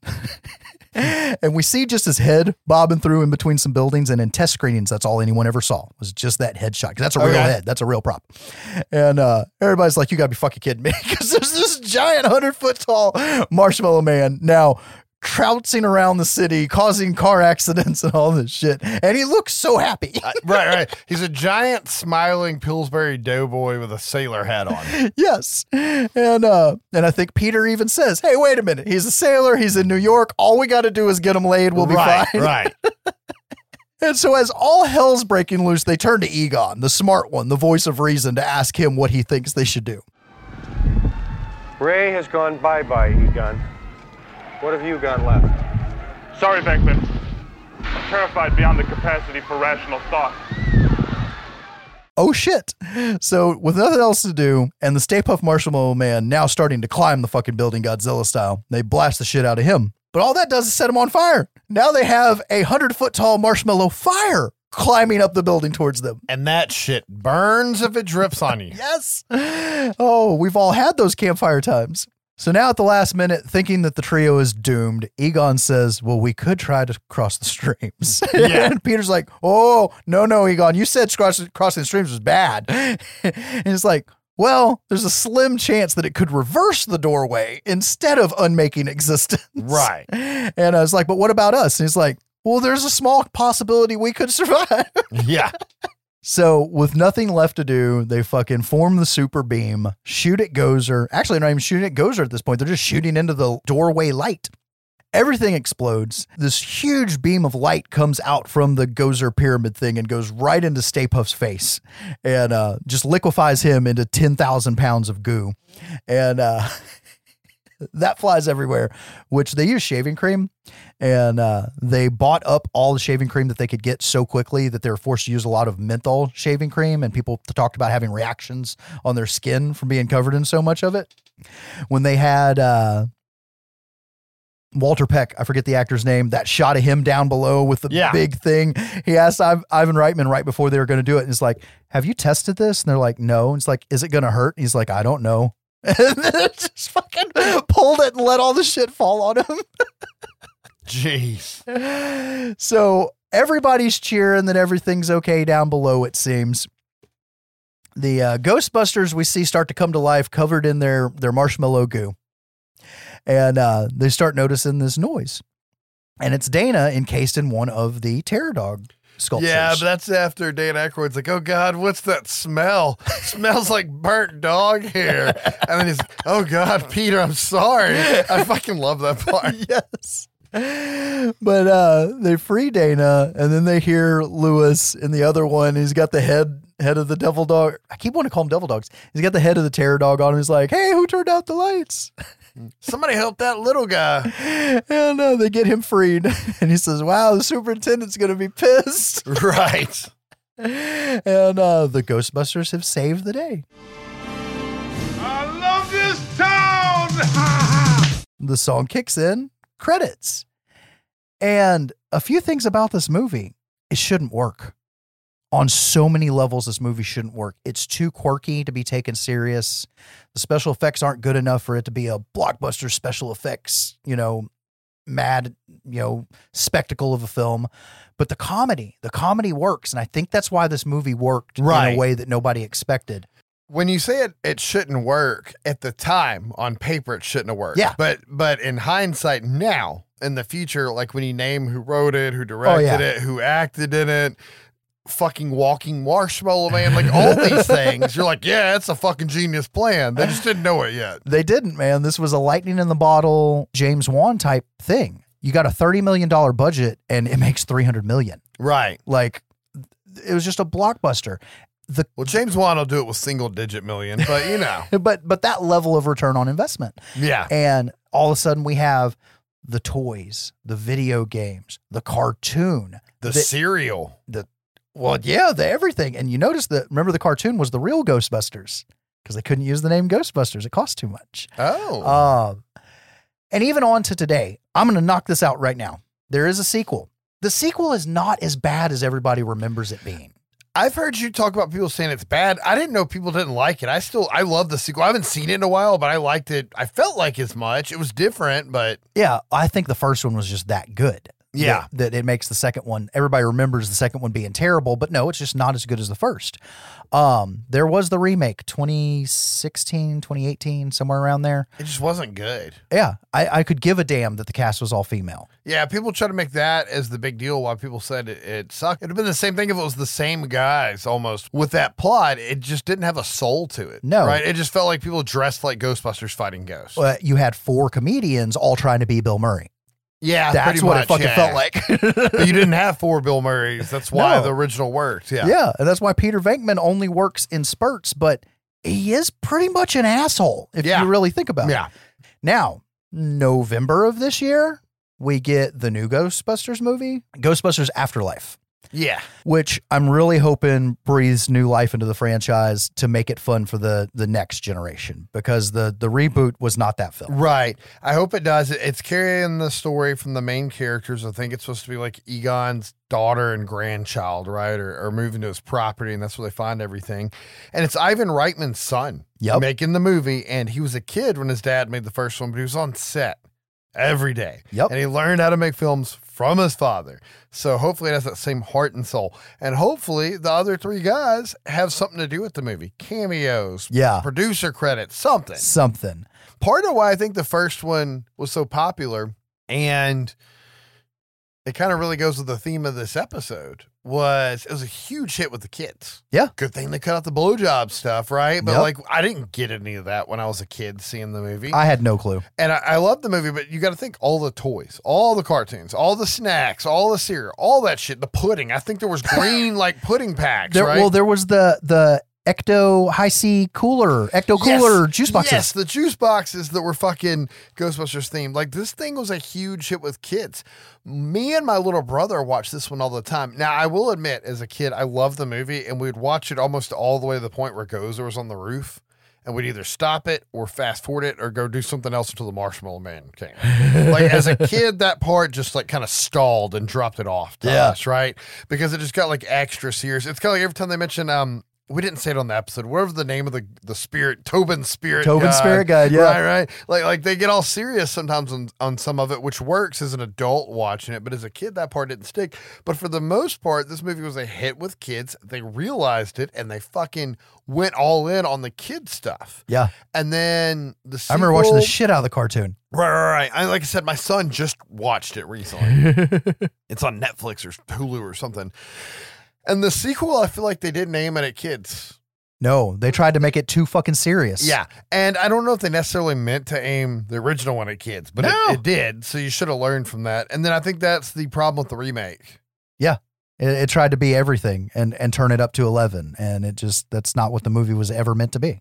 I don't know anybody who doesn't like this movie unless they're like younger and don't see it until now. Right. More recently, because it's dated. There's a lot of stuff in the movie that's dated. It's not high action. The comedy isn't even zingers. It's a lot of downbeat, dry. I mean, there's some zingers in there, but there's a lot of it that's just dry. Yeah. And I don't even like that kind of comedy, and it's always worked for me in this film. The second one's all right until the end. The whole dancing, singing, whatever to save the city. Because remember the goo dances and shit? Right. Well, if they put happiness around the ectoplasm, it turns good. So they like make the good ectoplasm so they could spray the Statue of Liberty. Oh, yeah. And they use the Statue of Liberty to go fight the evil. Okay. I thought it was fucking awesome as a kid. Maybe it is worse than I thought. If she goes from suck to blow. Wrong movie. Spaceballs. Yes. Hey, Rick Moranis, Spaceballs, merchandising. It's fine. I like the sequel. It was fun. It's some good shit. But they're, both these movies, they're fun entrance into horror, regardless of age. I mean, if you're just not into horror, there's a lot of people that are like, oh, I don't like scary movies. Like watch these. There's a couple of creepy things, but between the two of them, but nothing that's flat out scary. With my kids, it's pretty funny because they have a cousin that's a year older than my son, and she had seen Ghostbusters. That's why they wanted to watch it originally. Okay. And all three of them, Aiden, Ella, and Emma, are terrified by the ghost from the library at the beginning. I can see that. Scares the shit out of all three of them, but they love to watch the movie because they think it's goofy. And there's some adult humor in there that they don't get. They've only asked the one question that I mentioned earlier with Ray Stream, and I had to pass it off. But I don't know. It still works to kids that were born in this decade. You know what I mean? Like, it's just insane. Well, that's good, man. That's good to see that happening. And because we were single digit age when we saw these movies. Oh, most definitely. Yeah. And then played them into the ground until we're almost 40. Yeah.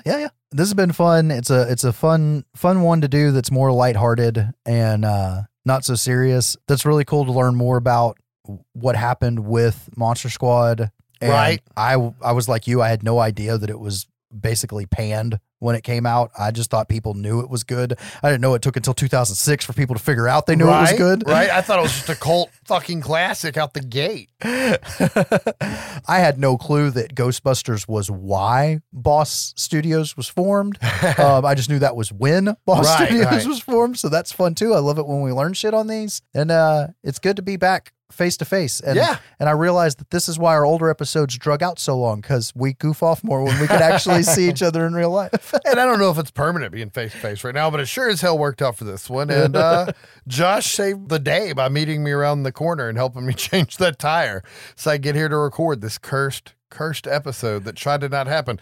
Apparently Josh's internet's been going out. So had I not been here, we probably wouldn't have recorded. We wouldn't have been able to record because we wouldn't have been able to meet. So it's fucking crazy, but it was really fun going over two movies from our childhood that we've discussed doing since we started this podcast and getting to knock them out face to face. If we were going to do one episode face to face out of this whole season, this was the one to do it. Definitely. And it was a blast, but that's it for the lighthearted horror episode. So you guys are going to have to tune in on the next episode where we cover the Creep franchise. Oh my God. This is going to be a good day. As usual, guys, thanks for downloading the show and spreading the word. Please do not forget to rate and review us online. And please send us comments, questions, and suggestions to our email, sbyspodcast@gmail.com. We would also love it if you could follow our Twitter and Instagram, both at SByS Podcast. This might motivate us to use them more. See you guys on the next one. Thanks for listening. Meeting adjourned.